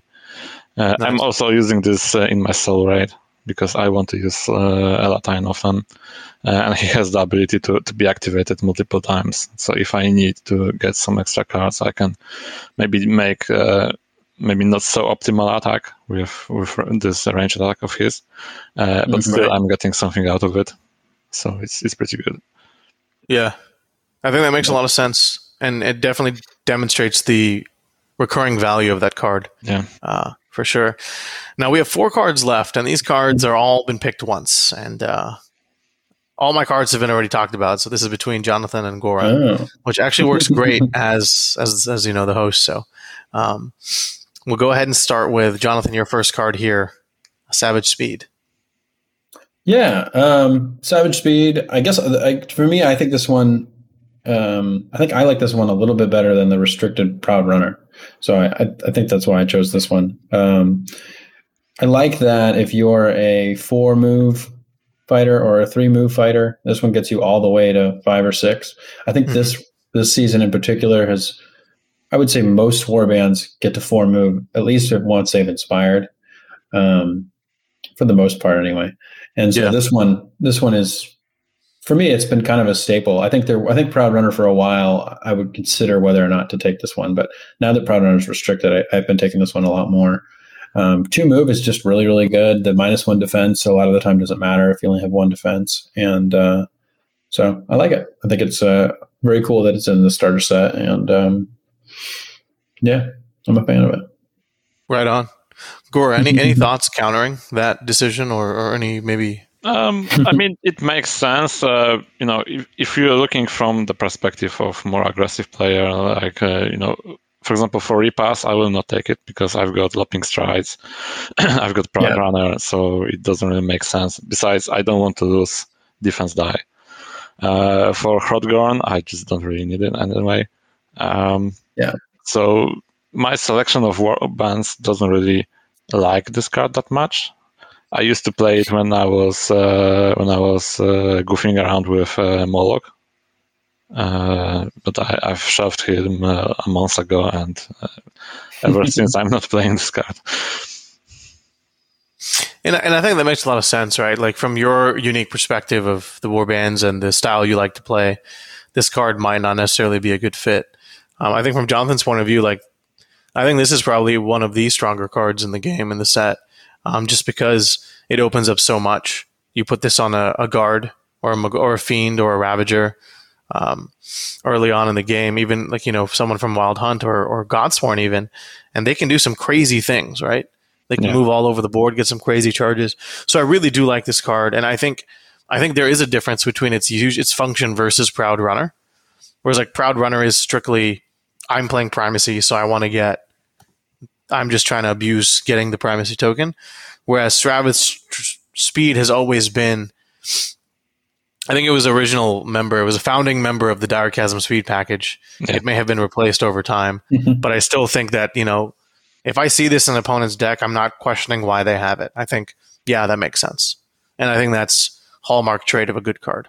So, agreed. So going over to Gora, Haughty Resistance. So another card that has to do with primacy and can reduce damage at the same time. Why is this in your top 10?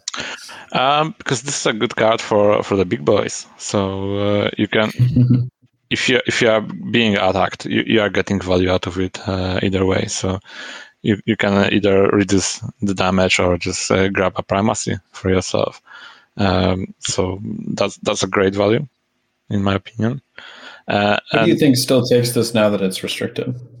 I was considering taking it on my Hrodgorn recently, because usually I would just take the hide because it worked every time.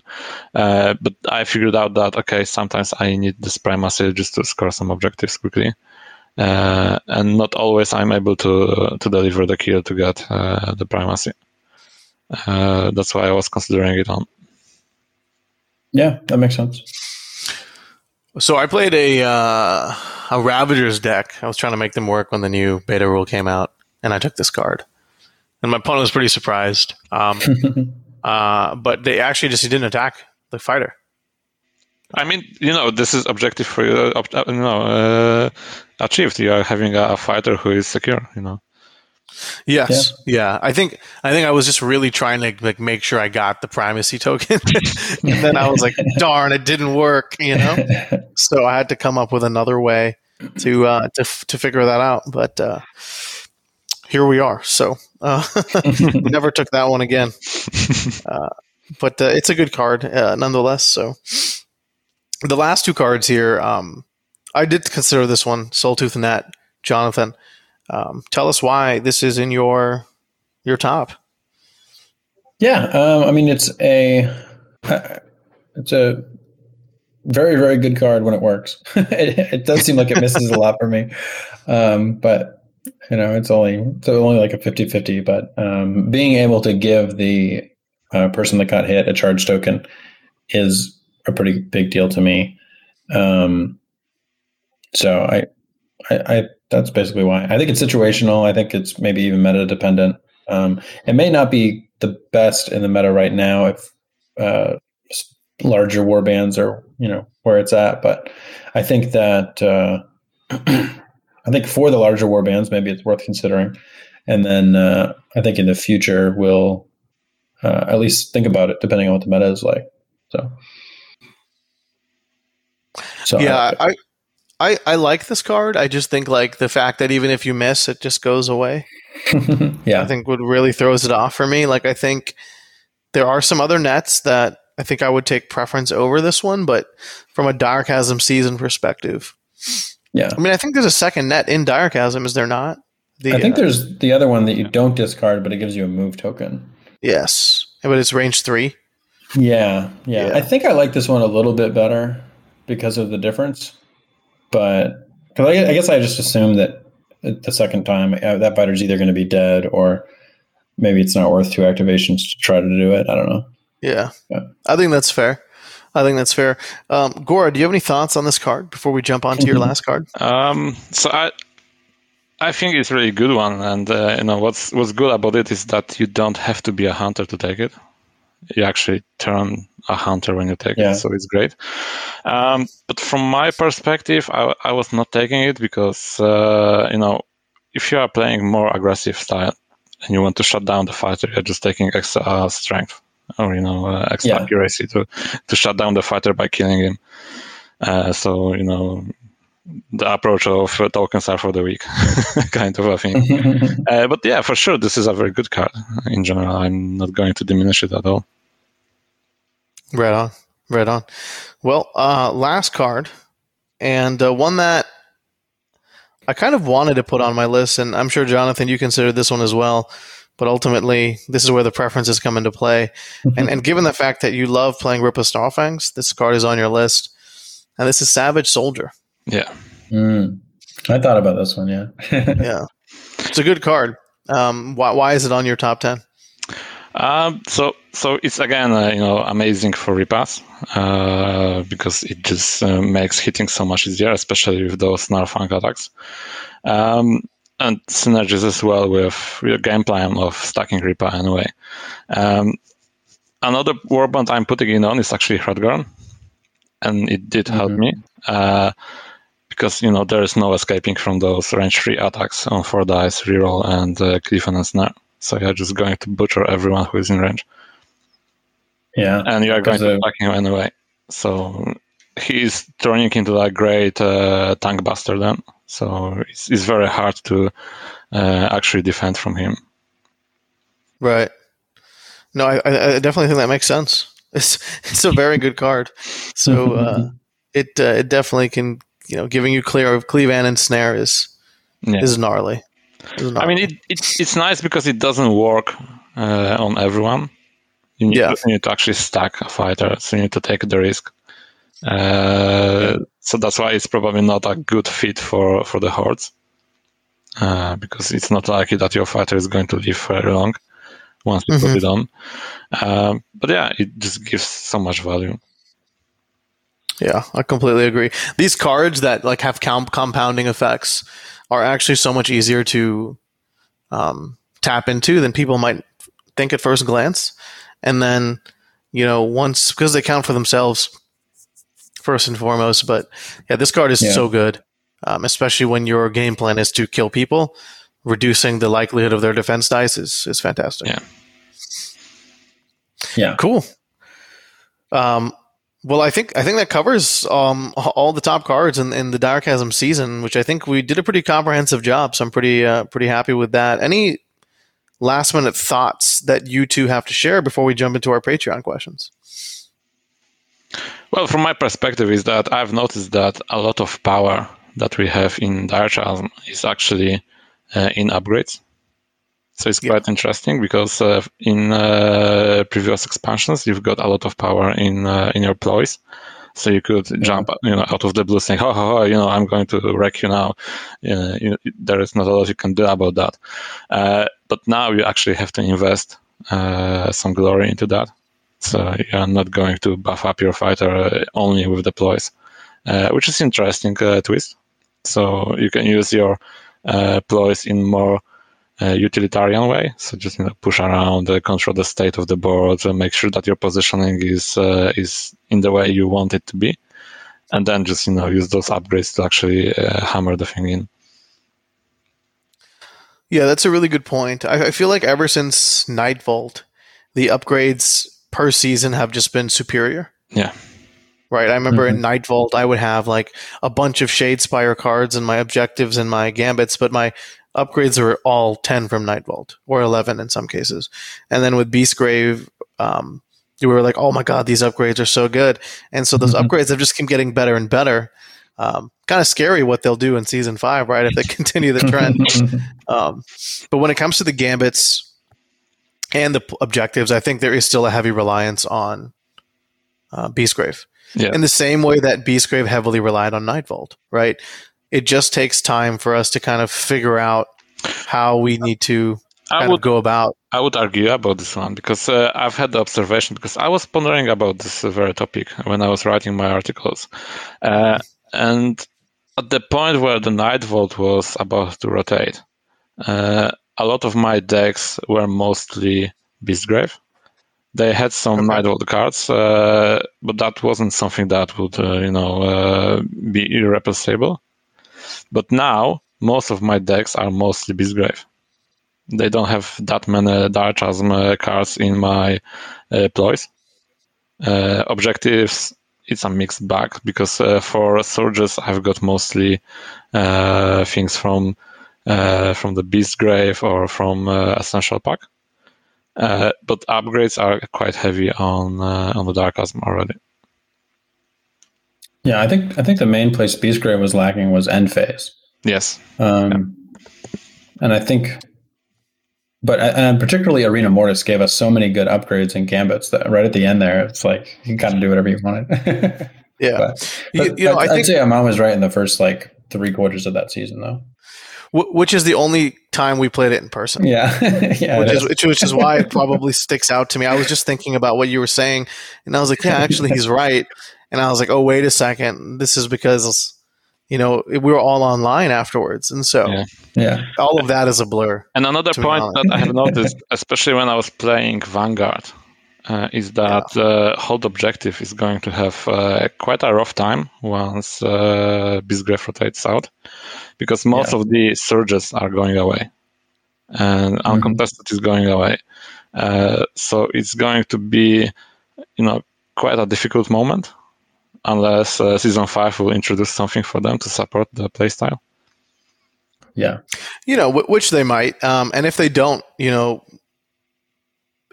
have Lion Weight, we'll have Path to Victory, Dominant Position. I mean, the Surges are going to be... But I never liked the Surges. Yeah, I agree. I think the Surges is something that people have just gotten really used to. But if you go back to traditional Hold Objective play with Nightvault, there wasn't any Surges. Yeah. You played with keys, my friend. Yeah. And so, which keys don't exist either. But hey, there was focal formation. Come on. There you go. Yeah, that's true. Cruise Breakers paved the way for the modern hold objective. Curse Breakers did pave the way. That's hilarious. Yeah. But I definitely think that hold objective players will have to adapt, as we all did. I mean, in Beastgrave, there was no point in playing aggro, so we all had to adapt, right? Yeah. And in Direchasm now, it's you can kind of do whatever you want, but every game, every season has its own pros and its own, or not even pros, but play styles that it facilitates better than others, and you just kind of have to roll with the punches, right? Yeah. That's good and wrong. As long as the FAR lists come out every 3 I think as long as months, control's not on top, I'll be fine. That's funny. Cool. Yeah. Okay, well, let's jump into these Patreon questions. I guess, Jonathan, do you want to kick us off with the first question from Schmoovness? Sure. Question: which playstyle, and especially warbands, have an above-average win rate versus Wraith Creepers, aka how to beat Wraith Creepers? Yeah. So I'll go ahead and take this one. What do you think? Yeah. Sure, you've been playing them a lot. Yeah, I've been playing them for the Nations Cup, and so they. I will say the first warband that I struggled with initially was Spiteclaw Swarm, and it was because you can take Kirk and you can take Scritch and you can move 5 into enemy territory, and then it kind of nullifies the Patrician's push because they're now the closest fighter, and they can either be behind you or to the right or to the left, but it makes you harder for your fighters to get to the weaker fighters, right? And so what I started noticing, I was like, well, crap, any warband with fast fighters, like Soul Raid, for example, I think is a really bad matchup for Wraith Creepers because Soul Raid are just really quick and they can beat up on you really quickly because similarly to Lady Harrows, if you get hit by fast and hard aggro that happens to be accurate, you will wilt over. Especially when you lose 2 of your fighters, and one of those fighters is your leader, which they should be targeting. I played a game with Magors, right, against a Spanish player, and I lost that first game because Riptooth is a monster, and he just charges, and Magor hits for 3, and it's pretty scary because I want to fight you, and I want to hold objectives in your territory, but I can't because you'll kill me. And I think most Wraith Creepers decks will play like the deck I've built, or at least in some variation. It might focus more on aggro. But if anything can take a hit and hit you back just as hard, you're in trouble. Yeah. I think that makes sense. I think the warbands that can afford to go in on their own terms, regardless of what that is, tend to have a pretty good game into them.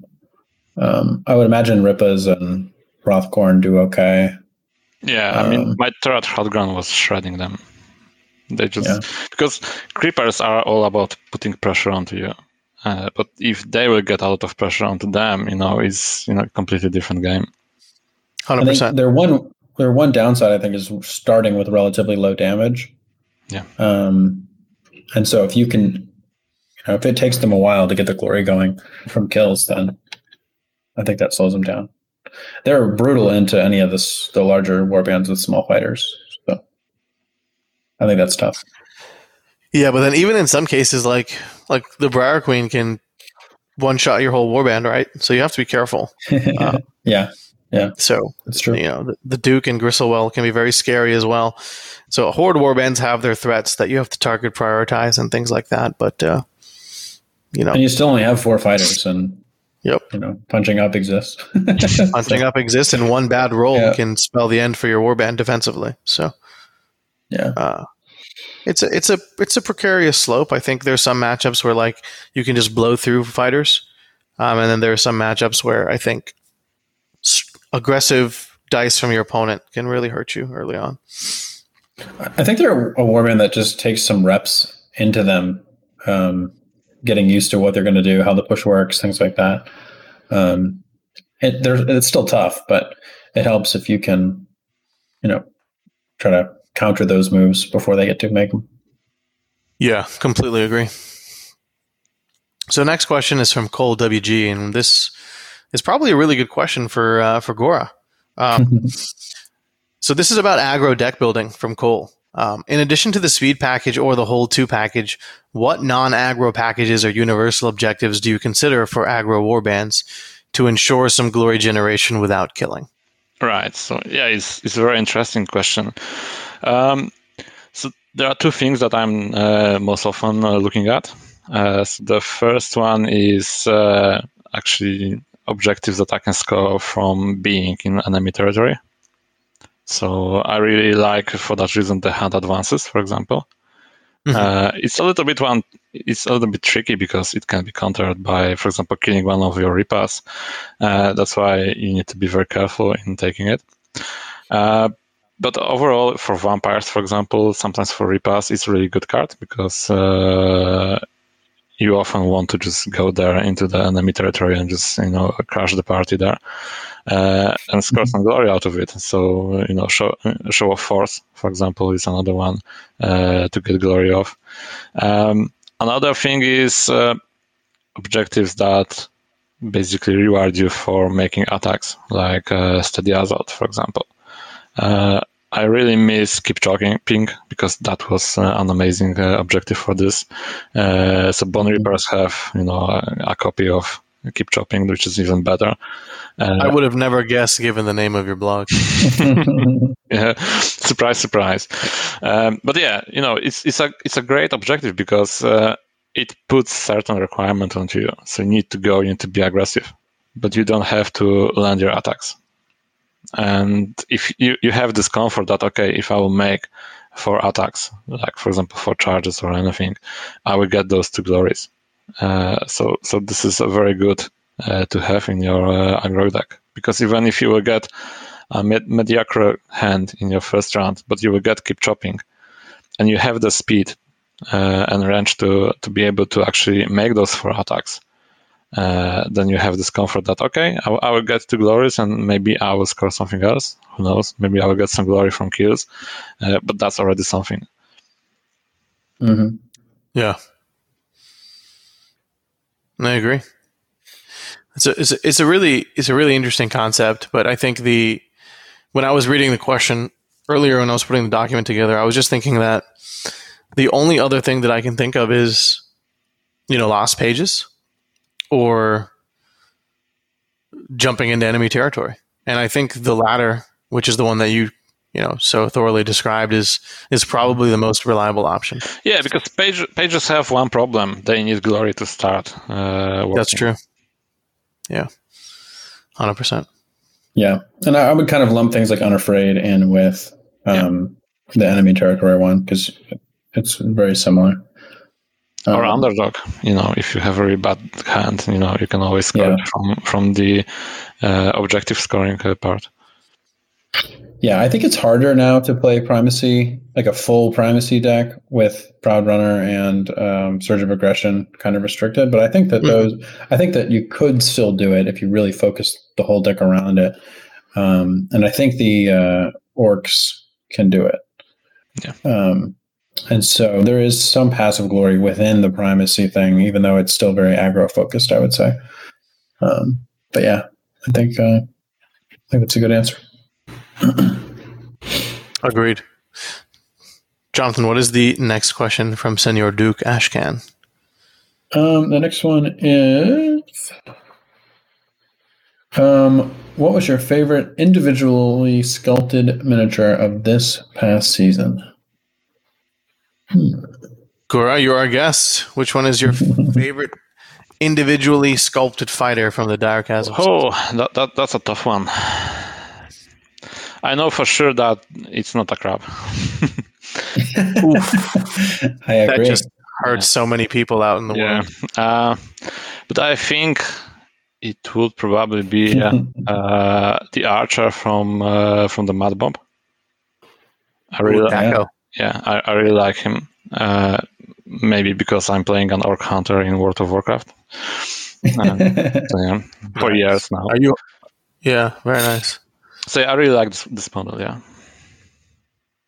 That's a good one. Jonathan, what do you think, dude? It's hard for me not to say the fish. That's the easy one for me. Let's say the fish wasn't an option. Probably one of the... Probably Klacktrock then. He's just a beast. Yeah. I like that one a lot. Klacktrock was one of the first miniatures that popped up in my mind when you just read the question. Yeah.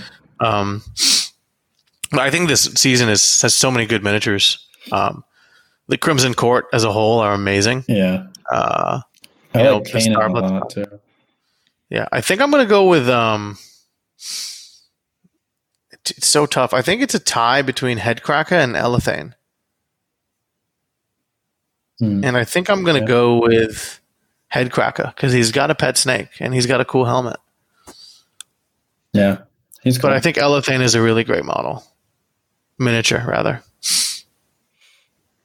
Yeah, okay. Mad Bob for life. Mad Bob, Orc Hunters for life. So this is. I played a Blood Elf Hunter for a while. All right. But regardless, next question is from Anders. It's been a couple of weeks since the FAR list. Is the dust beginning to settle already? Has hold objective resurfaced as predicted? And finally, did you try the new improved Ravagers yet? Having fun and or success with them? ? Jonathan, there's a bunch of questions here, so we'll just kind of go through them together. But the first question is the dust beginning to settle for the meta? What do you think?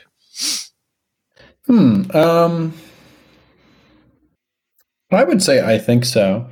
I haven't been playing as many games online as maybe I should have. I've been playing locally though every week, and it seems like people are in the rhythm of deck building again and trying different stuff and seeing what they like. I found deck building to be fairly straightforward. We went so long without a FAR list, and then when it did come, I would say there's a few packs that seemed like weren't planned as a part of it. So it's still pretty easy to make a deck and pick with the 3 cards that you want the most. So as far as balance, I think that the balance is much better. I guess it depends what you mean by has the dust settled. I feel like I'm in the rhythm of it again pretty well, but I don't know. What do you guys think? Gora, what do you think? Do you think the dust has settled? Yeah, I think we are back to regular business now. Trying to just build some best decks and not look about things that we have lost. Yeah, I think. Well, there's been a lot of tier lists from multiple different sources, and I think that has helped people kind of figure out what may be good and what may not be good because tier lists are subjective, right? But when you take a look at all of them holistically and then maybe with your own experience, I think most people can agree on what's good and what's not. And so I think if that definitely defines what the dust settling, then I think it has quite well and thoroughly. Yeah. And I think this leads into the second part of Anders' question, which is, we kind of predicted on the podcast and on the blog that hold objective would kind of be king. We'll start with you, Gora. Do you think that's the case? I think more the flex is the king rather than the pure hold objective. So the hold objective is now giving a very good backbone for those aggressive horde warbands. You can get quite a lot of glory to turn those little guys into the monsters. So yeah, I think the flex is the king now, which is kind of a hold objective too. Yeah. Yeah, we haven't seen a true hold objective in a while. Yeah. So. I mean, it's because the flex is so good. Why do you go, full throttle and just, sandbag yourself to try to score glory if you can score glory from the objectives and go murder your opponent while at it? The offense is the best defense after all. Yeah, to some people. I would say that I think that's always been the game plan though, right? With hold objective warbands is. And maybe the more memorable moments I have with hold objective warbands is against Thorns of the Briar Queen, right? Where you score a bunch of glory and then Varklav, Everhanged, and the Queen kill you. Yeah. And I feel like that's always been like the strategy, right? Even with the Sepulchral Guard, you score your objectives and then the Harvester, the Champion, and the Warden kill you. Yeah. I mean, I'm going to have this pointed out by a friend of mine, but the guard is actually a threat now. Yes, so, I think so. The Harvester is insane with the built-in scything, and in that regard, like I do think hold objective warbands are doing really, really well. But when they rise, so do their counters, right? Like whenever horde objective is doing really well, so do Rippas, for example. But if you were to ask me, like, if someone was like, what do you think the best warbands in the game are right now? I would say Treppers, Wraith Creepers, Thorns of the Briar Queen, and Grimwatch. I think those are my top 3 personally. And I've played against them, and I've started trying to play with them to see if those have been correct assumptions, and I believe so. I really do. I think Fleeting Primacy is the card that kind of made the difference, because then you can now take Temp Victory in the name of the king and Fleeting Primacy, and your whole strategy is around holding 3 temporarily, right? Yeah. And then from there, you can just score 5 glory for no reason, plus Swift Capture, Dominant Position, Uncontested, etc. It's a bit silly to me because it works so well, and that's why I think it has resurfaced, if not excelled, since then. Yeah, and because this is a temporary thing that you need to hold those things, you don't have to sacrifice so many tech pieces to actually hold the things. You can go aggressive as well. Exactly. Yeah, because you can, especially because of Swift Capture. You can just jump in enemy territory, and that counts towards one of your 3. Yeah. So it's quite interesting. But I think we could probably devote a whole episode to this. So we'll jump to the next question here, which is I guess a 2-part question. So really quickly, have you tried the new Ravagers? Yes or no? I have, yeah. Yeah. Gora? I've been trying to try them, but I haven't been able to build the list I'm happy with. Okay, fair enough. So I've tried them. And I guess the second part of the question is, are you having fun / success with them? And so we'll go back to the deck building aspect of it, which you haven't been able to make a deck you're happy with, which means you haven't played any games with it. So do you feel like the beta rule wasn't good enough? I think it certainly helped. But I was struggling to basically build objective list that I'm confident that I can score quite reliable. So I was having those problems that, okay, I would either have not enough glory in my deck, but score it, or have something that's very greedy, but have a decent glory ceiling. So I still think how to actually, try to find the path in between of those states. So I think there is a chance of actually this happening, but I haven't gotten there yet. Well, maybe because I was having so much fun with the Soul Raid so far. Yeah. They're a fun warband. Yeah. Jonathan, I know that you've played some games. How did those go for you? They went well, but I would say that Gora is right, that you do kind of have to be greedy when you build the deck, and that is kind of a weakness. So in mine, I have Bold Deeds and Clean Kills and Hurricane of Violence, which is their card for killing 2 enemy fighters in 1 round. And I have Underdog, Unafraid, Team Effort. And I think the end phase is what's hard for these guys. So I won't read more than that. But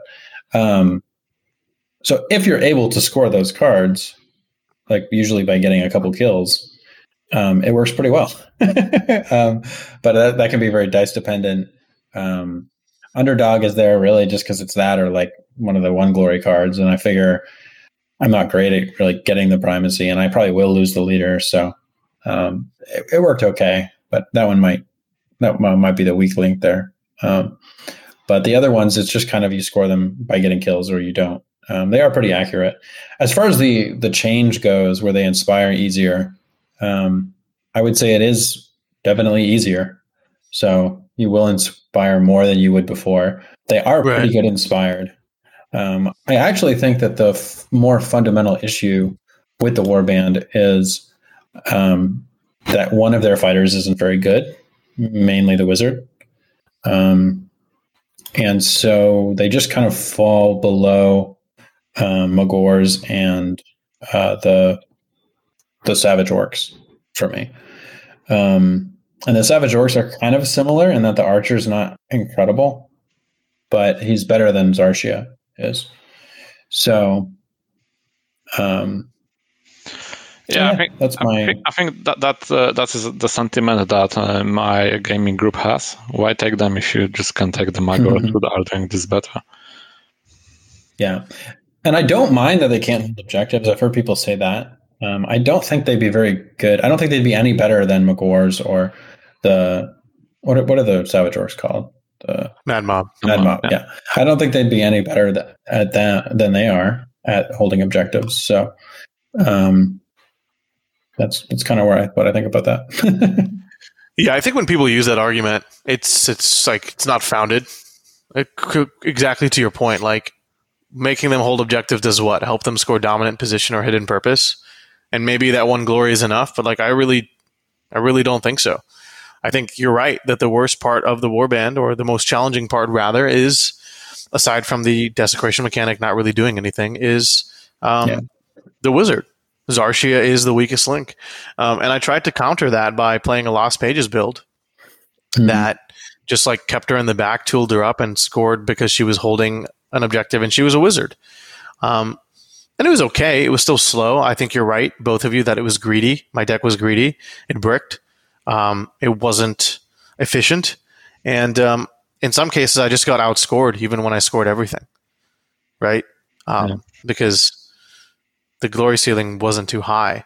The second version I played was a version that was like just be in enemy territory. I took Outrun Death, Membranous Wings, Spectral Wings, and the one where you lose a wound for running.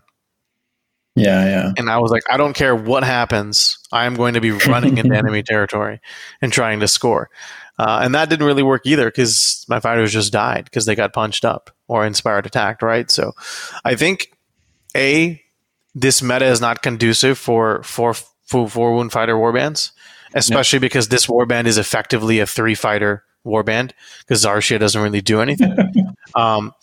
And furthermore, unless they want to errata Zarshia, I don't think, while the change makes them objectively better, it's not good enough. Yeah. If you inspire, because what will happen sometimes is if you take both of the cards to desecrate, there's a pretty good chance of you inspiring like at least halfway through the first round if you can get one kill, or and then you should be able to inspire at the end of the first round if you haven't already by having Razak or Dour Kragan on an objective. Yeah. If that ends up being the right, you decide that's the right move, and then once you've inspired, the leader is pretty scary if she's still around, and then Razak gets pretty good with the 2 block. So they're okay. I mean, but the problem, their inspire is just one of their problems. Agreed. So I would say they're a little more playable. Yeah, and perhaps it's the only part of the many problems they have that's easily changeable. Yeah, right. Like you can't change a fighter card's stats. We've never seen that before. It would be confusing if they did, honestly. Yeah. So I think that sums up. What, almost 40 warbands now? So I think it's okay. There's 38, I think. Yeah, 36. Yeah. 32 plus 4, 36. Yeah. So, well, speaking of warbands, this is a question from Compact. Yeah. Do you think GW should look at rotating warbands? Gora, as someone who loves old warbands, what do you think? Yeah. So I'm obviously torn on this topic because from one hand, I think it would be good to rotate them because it just makes it easier to balance everything. When you are having 36 or now with the season 5, we will have over 40 warbands.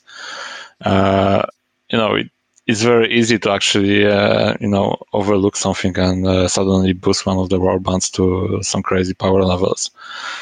So if you have a smaller pool, it's easier, especially if you are not willing to tweak the fighter stats. Because I was even drawing a comparison between games like MOBA games like League of Legends or something like that. So they do have problems with balancing because they have so many fighters there or champions, and they are not only adjusting certain abilities, but they have also the ability to adjust the stats of the fighter, right? And even then, it's quite difficult for them to balance it out. So I think it's easier to balance when you have a smaller number of warbands, and it's easier for competitive players to actually prepare for the tournaments, because the risk of getting some off-meta call suddenly jumping out on you because someone has found some crazy combination is lower.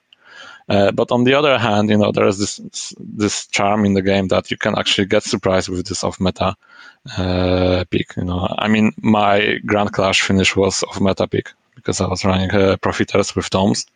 I haven't seen anyone play this apart from one friend from Poland. And it did work very well, and people were unprepared for that because they just saw Profiteers, so they said, okay, he's going to shoot at me, maybe score supremacy, and then bam, there was Acolyte, jumping onto the table. So I think I would keep it as it is in the end, mostly because I do like to play those older warbands, and I would hate to see them go. Besides, I think it would hurt the community if those older warbands would go, because there's a lot of people who actually enjoy playing them, and losing an access to them might turn them away from the game, actually. Right. Yeah. That's a really good point. I like the thing you said about charm. Jonathan, what do you think? Yeah, I think for me, there's I would say like the hardcore competitive side of me would like them to be rotated. If there were more, the last year's been strange. So it seems like if there were a lot of Grand Clashes and we were able to go to multiple Grand Clashes a year, and we were trying to get a lot of new players to get into the game in a very competitive way, and the competitive side of it was really the focus, then I think it would make the game better if maybe it was limited to like the past 2 seasons or something. That's a reasonable a number of warbands. Realistically, there aren't more than 8 warbands that are actually competitive at a time anyway. So, and then I would say for new players trying to get into it, if, Grimwatch are always going to be good and you can't buy them in a store, that's kind of frustrating to me. Yeah. But I don't think the game is as hardcore competitive as maybe sometimes we want it to be. There is, a lot of fun and flavor in some of the older warbands. And I think the problem with other formats, because basically I think what this would be would just be championship format. It would be a championship format change. I think having too many formats that people want to play could split a community. And I feel like we're already kind of a small community. So one format is kind of the way to go. So I don't know. I think it would be a difficult decision either way, I think. Yeah, it's a really good point. So both of you guys said some really good things, and I think that they really resonated with me, and kind of similar process to where I'm at, right? Like, Gora, you said something about charm, right? Like, there are people who just love playing older warbands. Like, there's a dude in my community who only wants to play Chosen Axis. And, like, they're not a good warband, and he knows that. But he loves dwarves, and he loves, Slayers, and he painted them up, and he just wants to have fun with them. And so I get that. Like, why take that away from some random dude who loves his ability to hyper focus on one warband if he or she wants to. And then whereas Jonathan said, another part that I struggle with is if I want to get my friend into this game, he's like, okay, so I have to buy 2 seasons worth of warbands, right? Then let's just say, I get him in at the beginning of season 5. Yeah. So he or she has to buy all of season 4, and then season 5 as it releases, and then every warband, so on forever. And then he goes up to a tournament, and he's been practicing, and he's been having fun, and then he gets, butt kicked by Grimwatch or Magors or like Mollog or Cursebreakers, given that the card pool is conducive to them doing really well. Even Skaven, I think they would have a very bad negative play experience. Like, I think they'd be like, wow, I practiced, I have all this stuff, I know what all does, and some random dude with a random warband, beat me. Yeah. And I had no idea what they even did. And I think they're both corner cases, right? Like, they're both edge cases on each end of the spectrum. Like, that's not the average person's experience.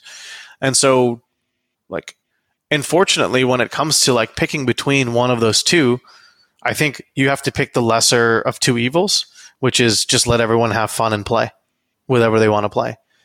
Because you're at the what you just said, Gore, at the risk of alienating parts of the community, or some veteran players like to play old warbands because they like to play against the grain. Just because Wraith Creepers are at top doesn't mean they want to play them. They're like, oh, how can I play Profiteers or Spiteclaw Swarm or Eyes of the Nine and make them competitive with the top warband of the day, of the month, or of the season? So it's really tough, but ultimately I think I lean on no. Yeah. I think there are more people that would be upset that they couldn't play the older ones and try to get them to work than there would new people upset that they can't play the occasional old warband that happens to be really good. That's also pretty rare, although it's possible that as we get into the situation where you can't buy Nightfall or Beastgrave anymore, maybe we'll start to change our minds, especially as the number of players that actually have Season 1 and 2 start to dwindle. If the game goes on and hopefully it's successful and hopefully we get a lot of new players, the new players will mostly have Season 3, 4, 5 or whatever. I mean, this is already happening. So, like I mentioned, we've got some new players in.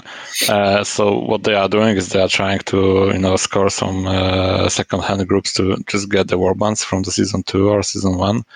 Sometimes even Season 3 now, because it's out of print by now. This problem was very visible when the Moloch was very, very strong at the beginning of the season. You could see a lot of people asking where I can get Moloch. So it is a valid problem.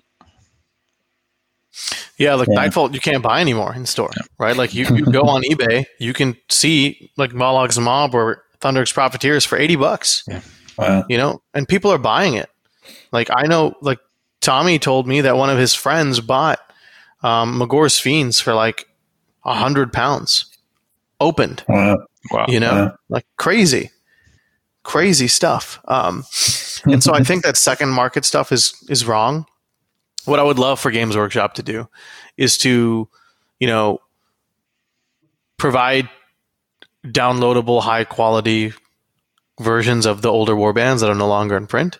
So you can print the cards, you can cut them out, you can put them in sleeves. They're legal at Games Workshops and in organized play.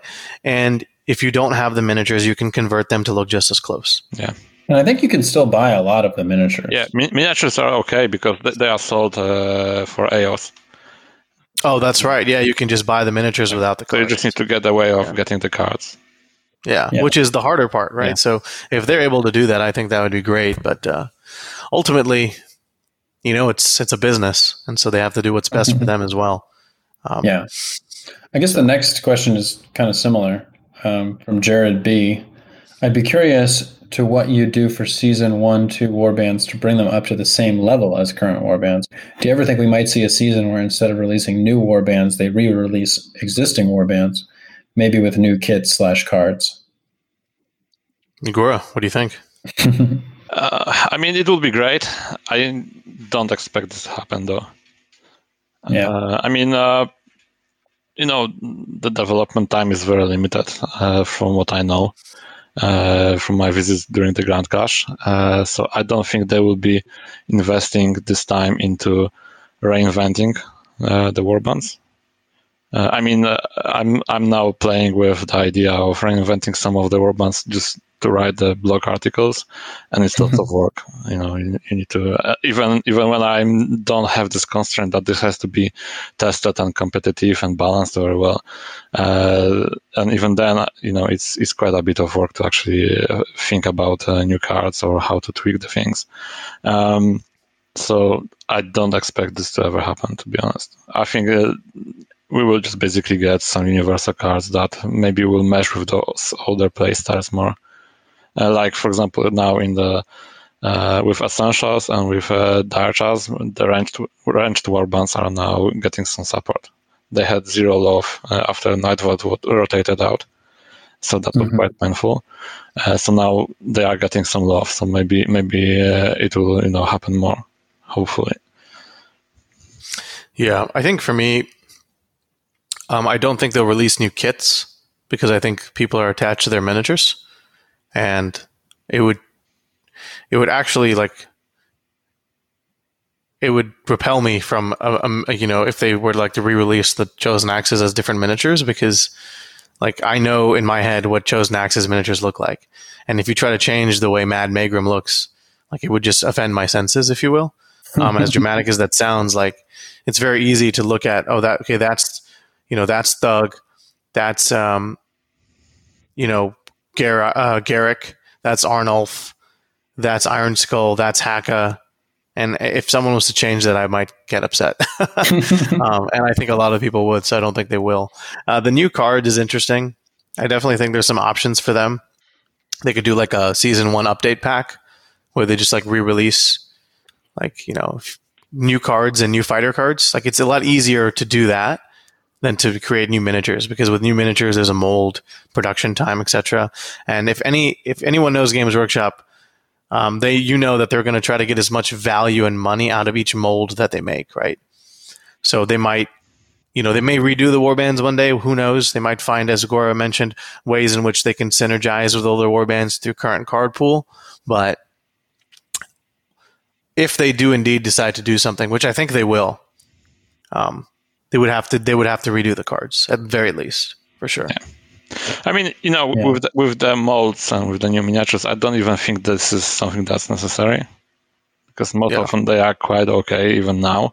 They didn't age so badly, so I don't think there is a need for that. But for the card part, I think that would be something that will take a lot of work.